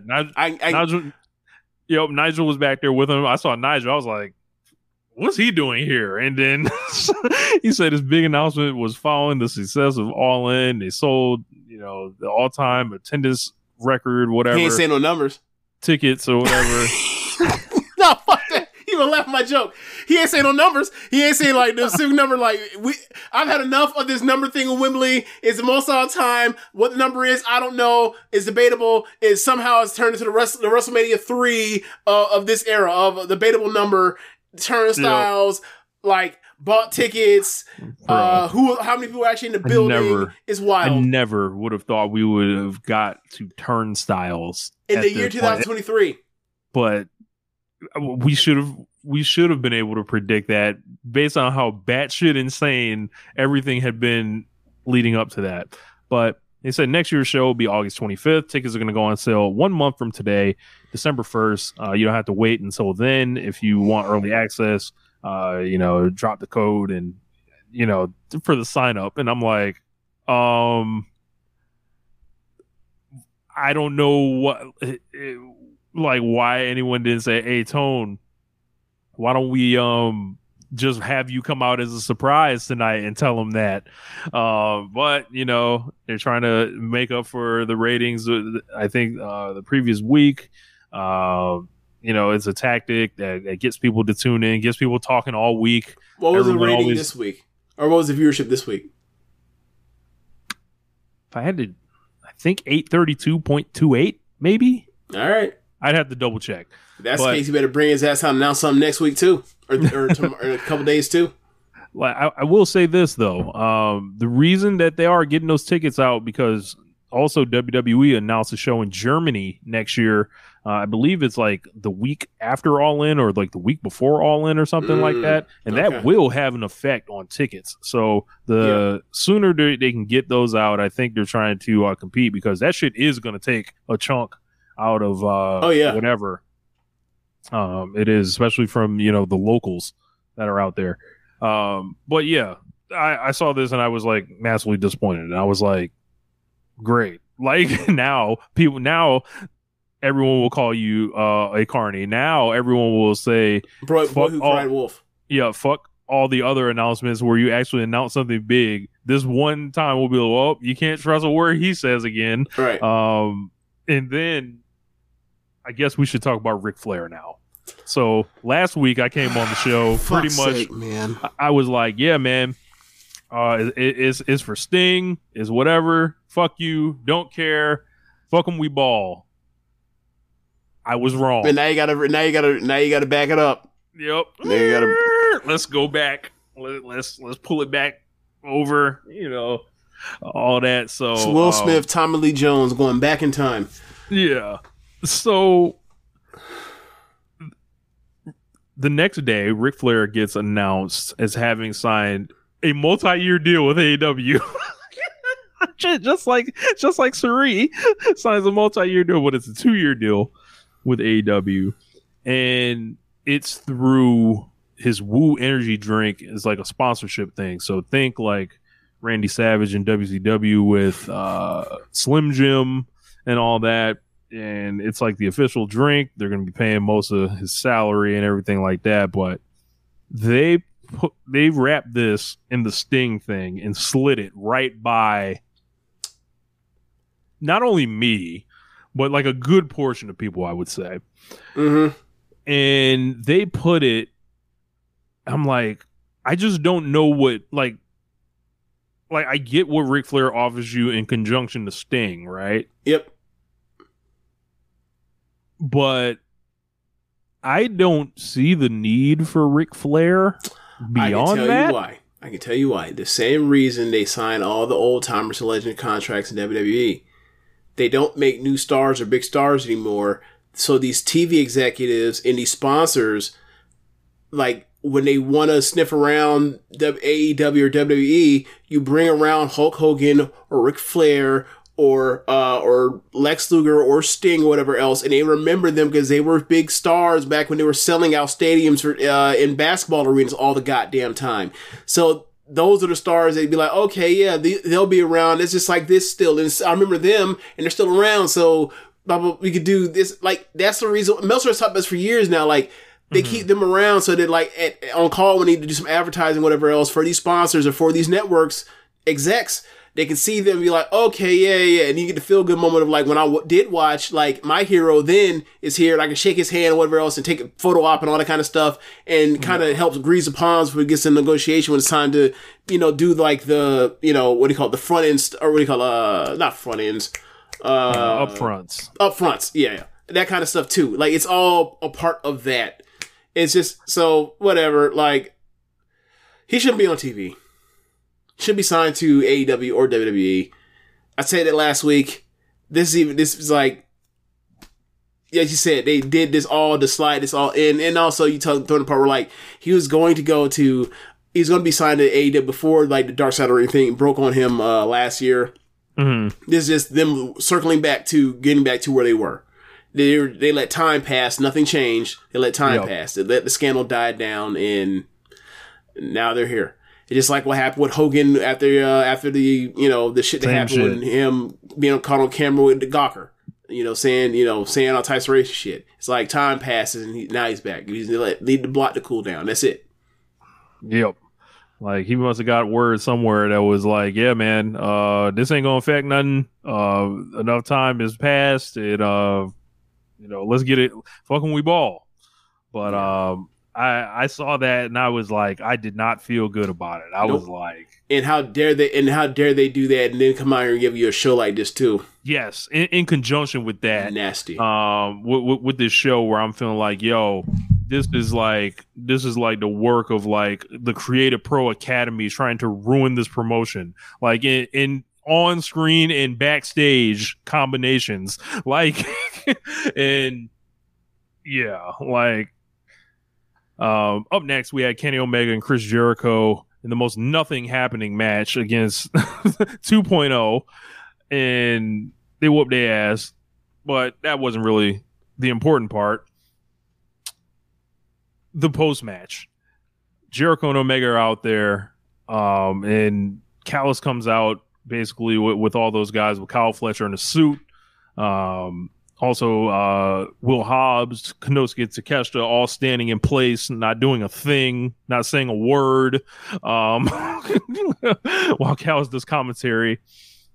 And from there, they basically, say, the Callis family say, you got to give them credit. Jericho and Omega are like cockroaches, hard to get rid of. Takeshita and Hobbs destroy both of you guys. Maybe this doesn't get finished in the ring, but instead on the streets. Callis then challenged Jericho and Omega to a street fight in 2 weeks, calling them dummies.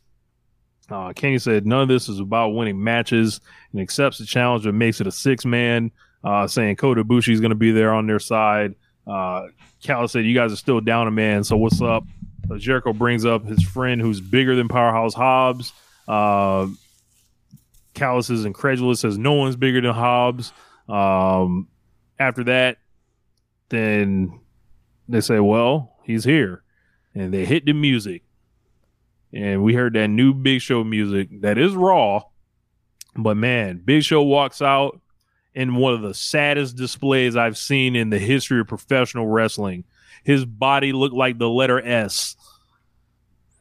Now, top going one way, bottom going another. I saw the picture, and I was like, "Oh, okay." I see people declining. Now I saw the show. The reason why I looked at it because his knee brace is fucked up. Like, his knee brace makes his leg lean like that. His knee actually isn't actually crooked or whatever else. It's just the knee brace makes it look like that. Bro, it was horrible. Like, I know. Were doing these screen caps, sending it out, saying, "What is this?" Like, and then he knocks out Kyle Fletcher, of course. Yep. And it's like, who called for this? And it's like Jericho. I'm like, Jericho is all in on down phase. He said, okay. He's all in on downside. He said, hey, y'all complain all last fucking year while I was putting people over left and right. All right, I got something for your ass. I'm going to fade into nothingness. And then we want to see like how well Ricky Starks does, how well Eddie Kingston does. Oh, they're not doing shit right now while one of them is even a champion? Oh, okay, maybe it wasn't me. Yeah. But yeah, Paul White, Kota Ibushi, Kenny Omega, and Chris Jericho are a team. Even Fire Pro couldn't come up with this shit. In what fucking world? Oh, and also now they're called the Golden Jets because of Winnipeg. Oh, yeah, they've been doing that. I didn't know that. But the idea that they're going to put Kenny Omega and Kota Ibushi in a match with Paul fucking White, who asked for this ever? I think it's a complete, like, bastardization of like the Golden Lovers brand. Like, what the fuck is this, dog? Like, I don't Golden Jericho. What? Why? Like, we didn't, who for what? like this is like, what has this feud become? Like, in the world of Chris Jericho, what has this become? Unless Kota Ibushi is going to hit a Phoenix Splash off of Big Show's shoulders, there is no reason for this to exist. That's it, bro. Nothing else. This shit started with all the promise in the world. I thought this was going to be the best thing of the year, right? Bro, they've had Konosuke Takeshita essentially doing nothing after he beat Kenny Omega on pay-per-view. Except for beat Fletcher that one time. That's it. And that was on, that wasn't even on Dynamite. That was on like Collision. Rampage. Yeah. That's it. Sorry, it didn't have time to put, I forgot. Ain't got time to put him on Collision. Yeah. Gotta, gotta have more squashes on there. Yeah. No competitive matches. Who will see that? But like the whole thing is, it's taken so long to evolve or whatever. And at this point, I'm looking at Kenny Omega's booking on paper in 2023 and the non-presentation of him as a star of any sort. And I was like, this shit has been terrorism this year. Like this has been awful. They have seemingly like poisoned the well on all their top stars so MJF can do this. Jericho's on the down cycle. Kenny Omega has the 2 best matches of the year and is still on a down cycle of nothingness and then also put over MJF. Moxley and then immediately Moxley down cycled immediately and started doing the feud with Hangman or whatever else, put over Hangman. Hangman did nothing with it after getting put over by Jon Moxley. What are the top stars in this promotion doing except for MJF? Anybody do anything important? Like I would say Swerve and Hangman, but Hangman doesn't want a fucking promo for some reason. Yeah, they've got and I think the one thing that really pissed me off, it was like main event of this. Jay White beats MJF clean as a sheet. Yep. Because they had to give it to him.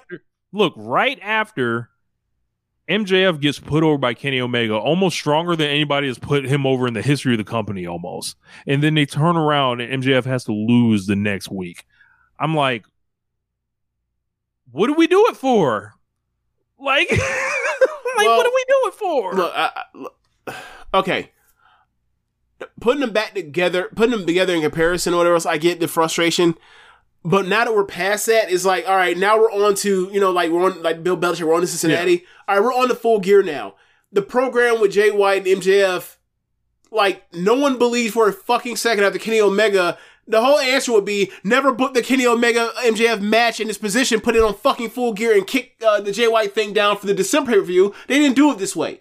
Because they wanted to do this match to have it be up against the the record, which was like, okay, fine. You want to give away one of the biggest 5 biggest matches you got left in the chamber on pay-per-view to do it on TV? Fine. Have at it. But this is the consequence when you do shit like this. So Kenny Omega puts over MJF, and then days later he is pinned by Jay White because Jay White absolutely needs to pin him because no one believes that he can win the main event title match at pay-per-view. So you have to give Jay White everything because no one fucking believes in him. Look, so it looks funny in the light, but they had to do this because this is what they set themselves up to do. Because the thing is, that's what they set themselves up to do. They shouldn't have set it up this way, but since they did this is what they had to do. This is all while Jay White has never been pinned in this promotion. They did the right thing because they did something dumb. This is all while Jay White has never been pinned in this promotion. Like, I would love to know, I don't know, man. Like, it's like they committed to this direction, and maybe it's good they're not ripping everything up and sticking to it. But man, there sure has been some, is it like when you fall down, don't hit the branches on the way? Like they hitting all the fucking branches right now, where it's like, bramp, bramp, bramp. This is the issue when you book long term, because if someone gets hurt, you're fucked. Or if you're not, like, it's really hard to recover or try to come up with a satisfying conclusion when you book long term. And you know how I already knew this? Because I watched NXT in 2018 and 19, and what fucking happened? Well, the nigga breaks his neck. Right. And he can't do the payoff. You build towards the biggest match in your brand's history, and then a month before it happens, whatever else, it goes out the window because the motherfucker has a fucked up neck. So all the building for 2 years you did goes up in smoke, so you have to cook up something else. Yeah. So like at this whole point, like this Paul White thing, I was like, yo, this is one of the worst things I've ever seen in this company. And just like the reveal, and then like the way it was so derivative of like, it was like, yo, man, like I feel like I didn't watch TNA in real time, but man, the vibes was TNA-ish right there. And it was just like, we're calling back this relic of yesteryear. Like, bro, these new young guys like Hobbs and Takeshita, these fucking killers, they see this old man and they gotta like cower in fear, and like and Fletcher just gets knocked out. And it's like, bro, they should be fucking murdering him. Like, this should be like a demolition. Like, do we expect Paul White to take a pinfall next week? I know I don't. I mean, he's the one that should take the pinfall. I feel like Kyle Fletcher is out here about to, lay it down. Do we have any word back on when Guevara will be back? I think they booked that match like in hopes of maybe he'll be back then, but because I would assume he's the fourth guy on the Calla squad. Oh yeah, okay. So, after that, we got Hikaru Shida and Willow Nightingale, and just a nice match. I like the match. It was just something that was there. Wasn't great, but it was better than good.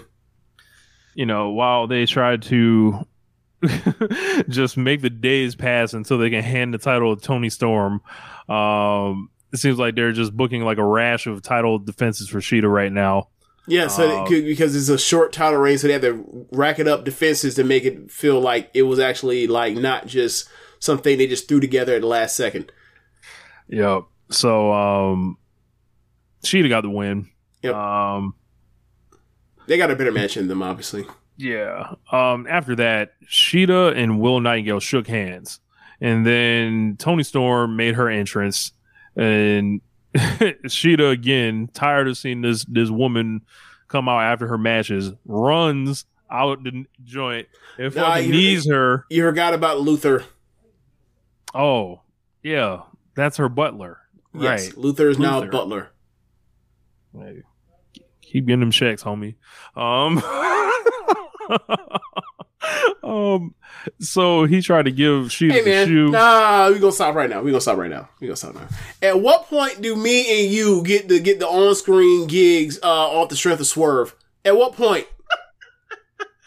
I mean, Do I have to learn how to bump? Is that what it takes? I guess I can put in a word. I'm like, hey man, it's like, hey, I can be. Look. I'll bump for Darby Allin. I don't give a fuck. I don't care. I don't care if I'm over twice his size. I'll bump for him. I don't give a shit. Yeah. Well, hey man, check on clear. Yeah. Hey, it's, allegedly. I too would like to be employed. I too would like to get a check from AEW from Jacksonville. Yeah. I don't want to be the only person on this show that doesn't get a check from Jacksonville. Should we talk about that? What's up? Should we talk about that? Sure. Yeah. So Rich sent me a picture of one of his royalty checks from AEW, and I was like, I'm proud of you. Also, I would like one too.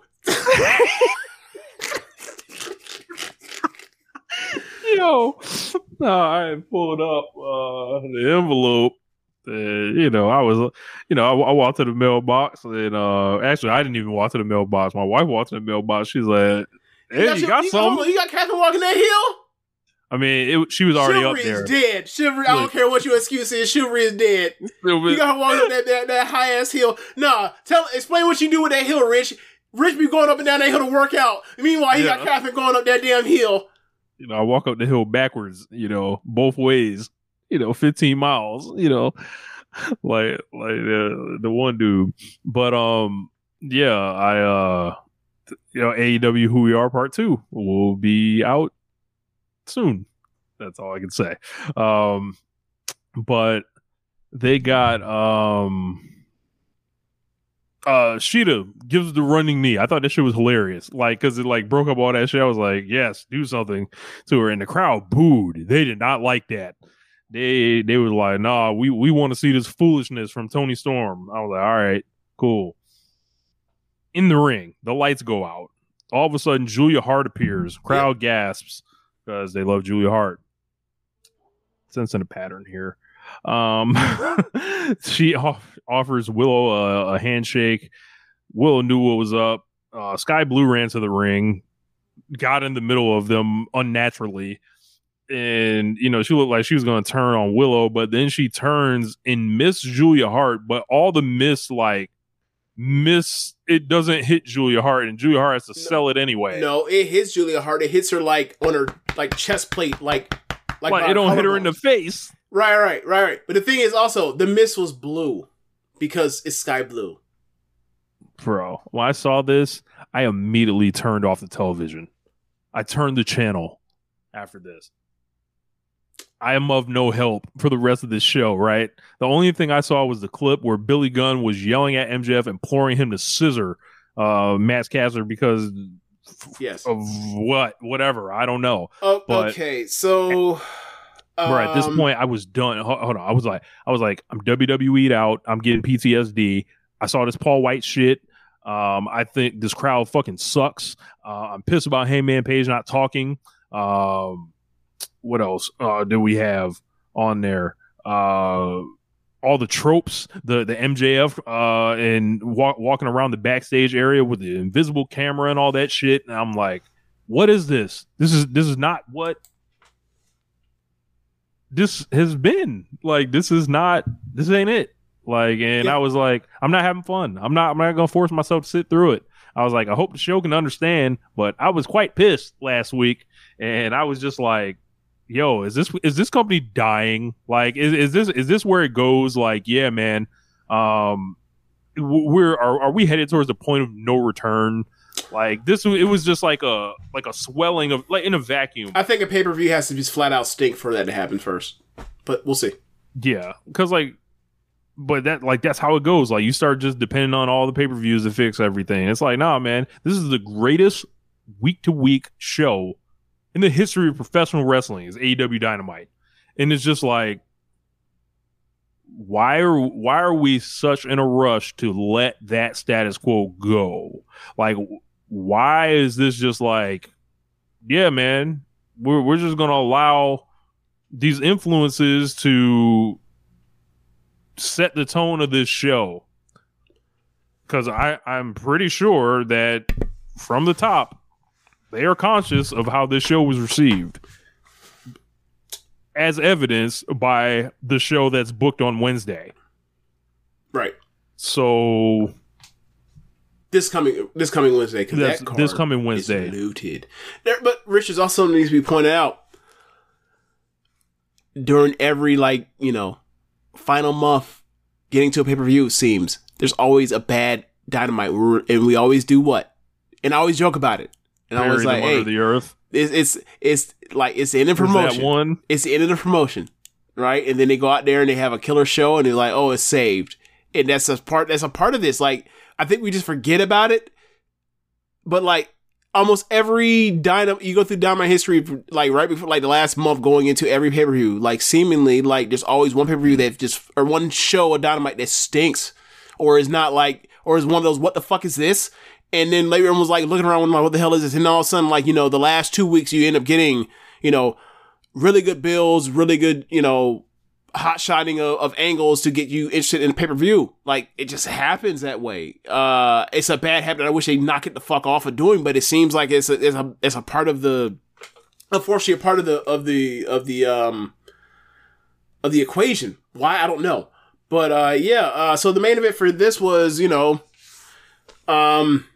The Acclaimed, Billy Gunn, and MJF versus the Guns, Juice Robinson and Jay White. And so they bring out the Acclaimed. The Acclaimed had a really good, Mask had a really good verse, and obviously calling the Guns the Ass Boys. Out comes MJF. He's wearing pink gear, match with the the Acclaimed. He was wearing a scissory shirt because he's back in the act of doing house show matches, wearing a shirt, selling his merch, or selling the Acclaimed's merch. Match starts with Anthony Bowens. MJF tries to get in. Jay White runs out. They end up doing. Colton Gunn calls out his dad. No, I'm sorry. Austin calls out his dad. Austin, by the way, has like body glitter from head to toe for some reason. I'm assuming that's just for heat. And like, if it is, like, I think that's brilliant. I think that's like the coolest thing he's ever done in wrestling. Like, I'm just gonna wear body glitter. Like, because people go, why is he wearing body glitter? Because I'm a heel. Why not? So he calls out his dad. He pretends like he's gonna do the road dog, all the punch and shit, and he gets cut off by his dad. Basically, it leads to a hot tag on Bowens getting a tag into Caster. They build another hot tag where Caster gets in with Jay White in for in the ring, cutting him off. MJF gets in and runs wild. Ref is taken, not Caster, but Jay White gets the belt and he's going to hit MJF with the belt. And Caster saves MJF, gets in the way, pushes him out the way, and he eats the belt shot. And then Jay White, a few minutes later, gets the pin on MJF, which leads to, like, that's why you saw the clip of Billy Gunn. And also throughout the match, like, they were trying to do the, scissor me thing, and, like, MJF's never wanted no parts of it. And then, like, he tried at the very end of the match, he wanted in, but, like, Gun Club cut off everybody and pulled him out the ring. So, by the end of it, Billy Gunn says, you better scissor Caster, and then they scissor each other or whatever else. And like, that's how they ended the show on a happy note, even though they lost. So, yeah. Run-of-the-mill house show match. But told the story.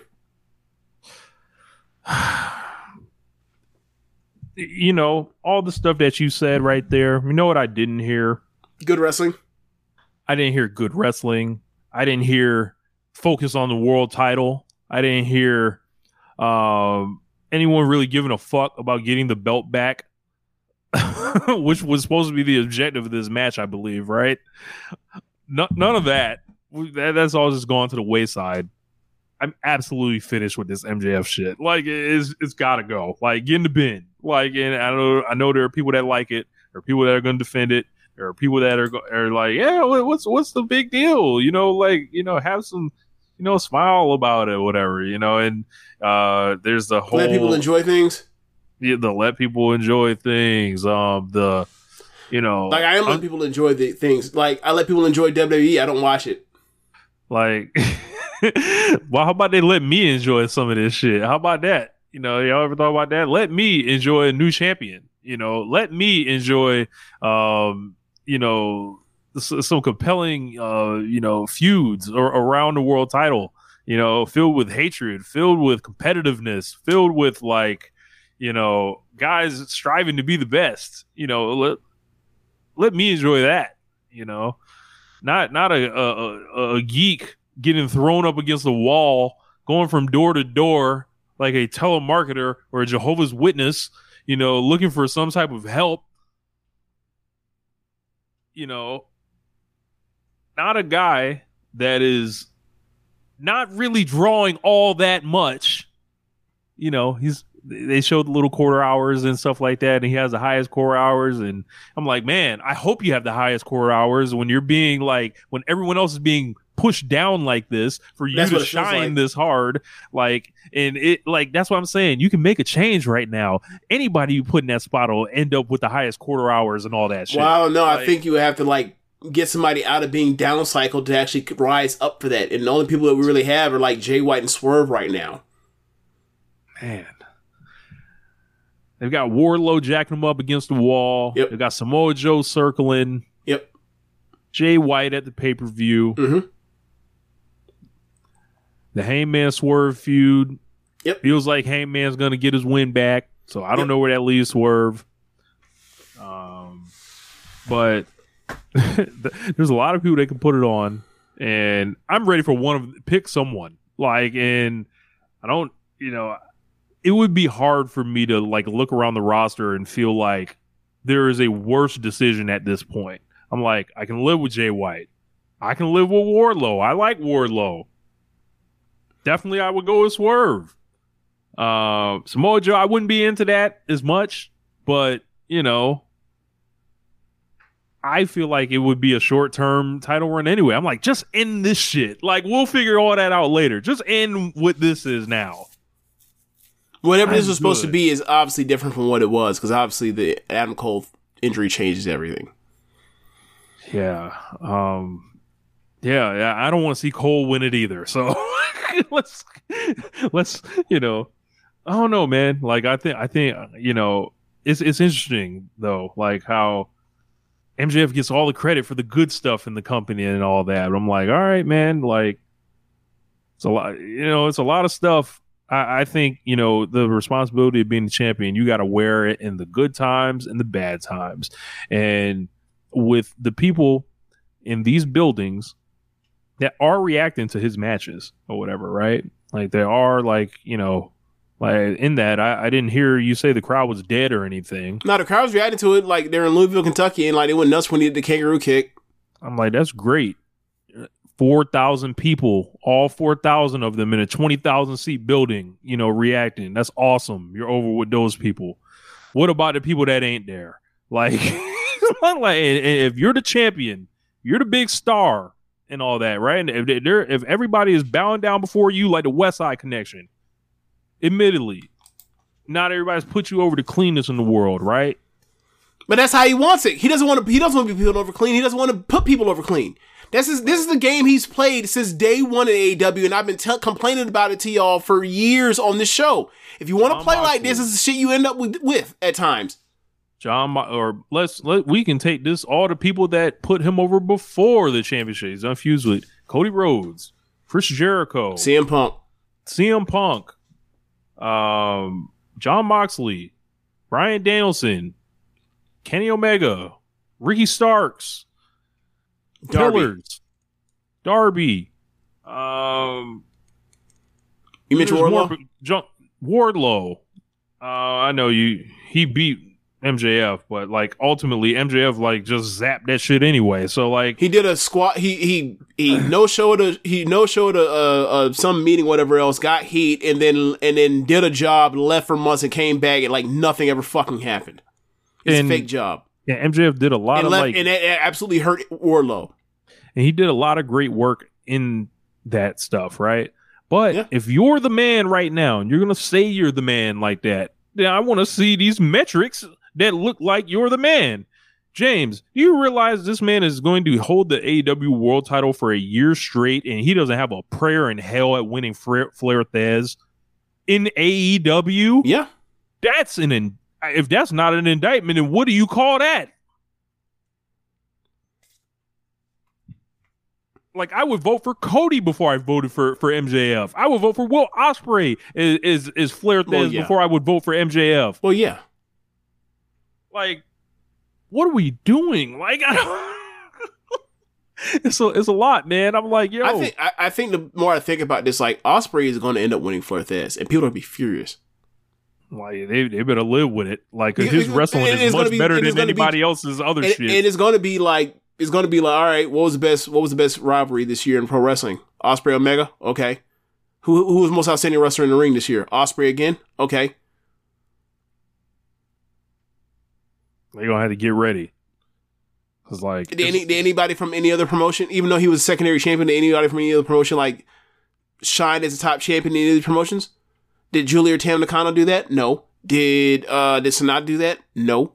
Did Roman Reigns in part-time duty do that? 7 matches, James. Yeah. Did MJF do that? He had some great matches, but like, did as this thing is going down, like, are we gonna blame all this on CM Punk? Everything's CM Punk's fault? None of it's MJF and his TV, and none of it's like Tony Khan booking all of his top stars down cycle except for MJF? No. Okay. Give it to Ospreay. Ospreay's out here doing this in multiple promotions again? Oh, okay. He probably should win for Thez. Probably should. And the sad thing is, like, if Moxley doesn't get concussed, I thought he was gonna steal it anyway. I thought Moxley was gonna steal it, get out the back door. Similar to how we talked about 2000. What years was it when AJ Ferrara War stole AEW or WWE Wrestler of the Year from Strowman? What year was that? 2017? 2017. Yeah, I thought it was going to be one of those. But he got concussed and he's out the race. Yeah. Danielson, if Danielson could just fucking stay together, he would have won it because of how well his matches were every time he wrestled. He's a most outstanding contender in the top, top 5, top 8 or whatever else, given the number of times he's been injured still. But he's always fucking injured. So he can't, sink his teeth into much stuff. He keeps fucking missing out on blood and guts. So yeah, that's the year. That's been the year. Yeah. So I just think people I know they love MJF, right? But if you love that man, tell the truth about him. If you love him and you think he's the only good thing in AEW, then explain them fucking ticket sales. Explain these fucking buildings. Sorry, man. That falls on the champion. It's one thing to be the champion, it's another thing to be the man, and they booked him like he was the man instead of just the champion, and it doesn't seem to have worked for the betterment of watching for 2 hours or for watching for 5 hours. This doesn't seem that way. Yeah, man. And I see all the stuff they've done. I'm just I see what you're doing. You're trying to revitalize Adam Cole. You're trying to get the other pillars hot when they were ice cold, except for Darby. It worked to an extent with Guevara, and then Guevara fucking got concussed again. Or not concussed again, but got concussed very badly, and he hasn't been around.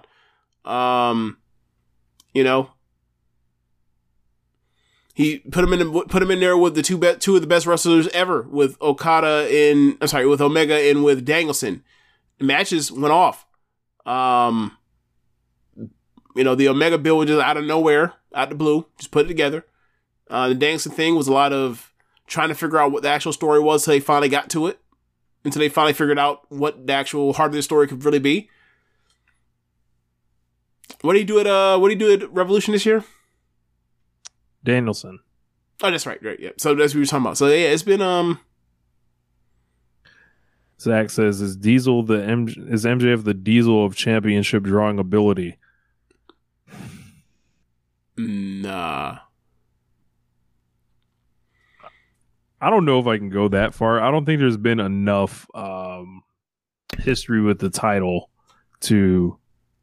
I think he's the lowest drawing champion thus far, but that's not. I think based that's on attendance.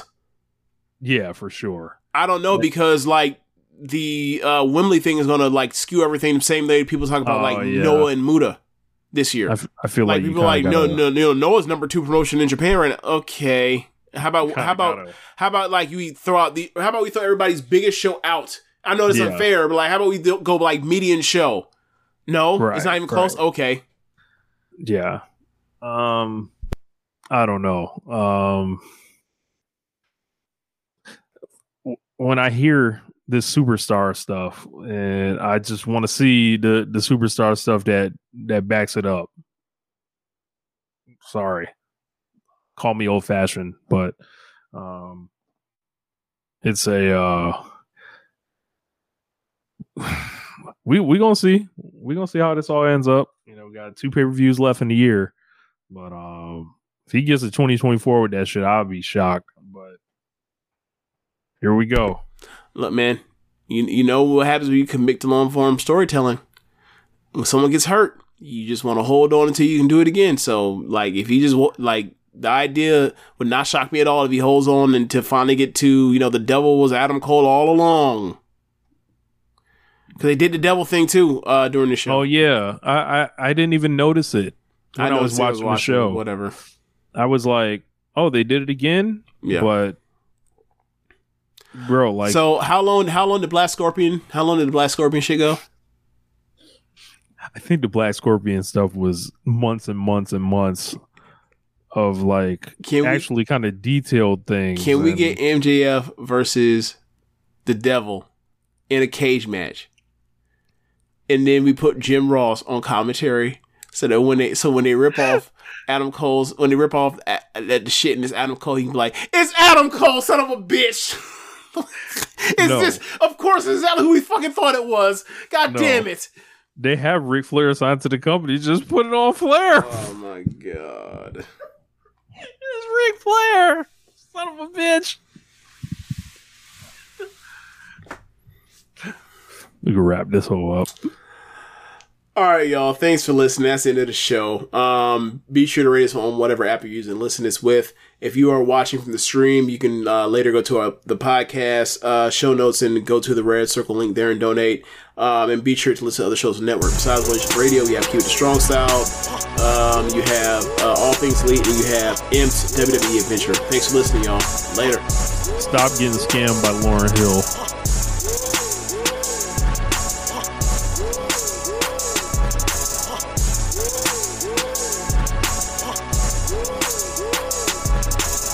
Say goodbye to your credit card rewards. Greedy corporate mega stores, led by Walmart and Target, are pushing for a law in Congress to take away your hard-earned cash back and travel points to line their pockets. The Durbin-Marshall credit card bill would enact harmful credit card routing mandates that would end credit card rewards as we know it. If you love your credit card rewards, tell your lawmakers, hands off my rewards. Tell them to oppose the Durbin-Marshall credit card bill.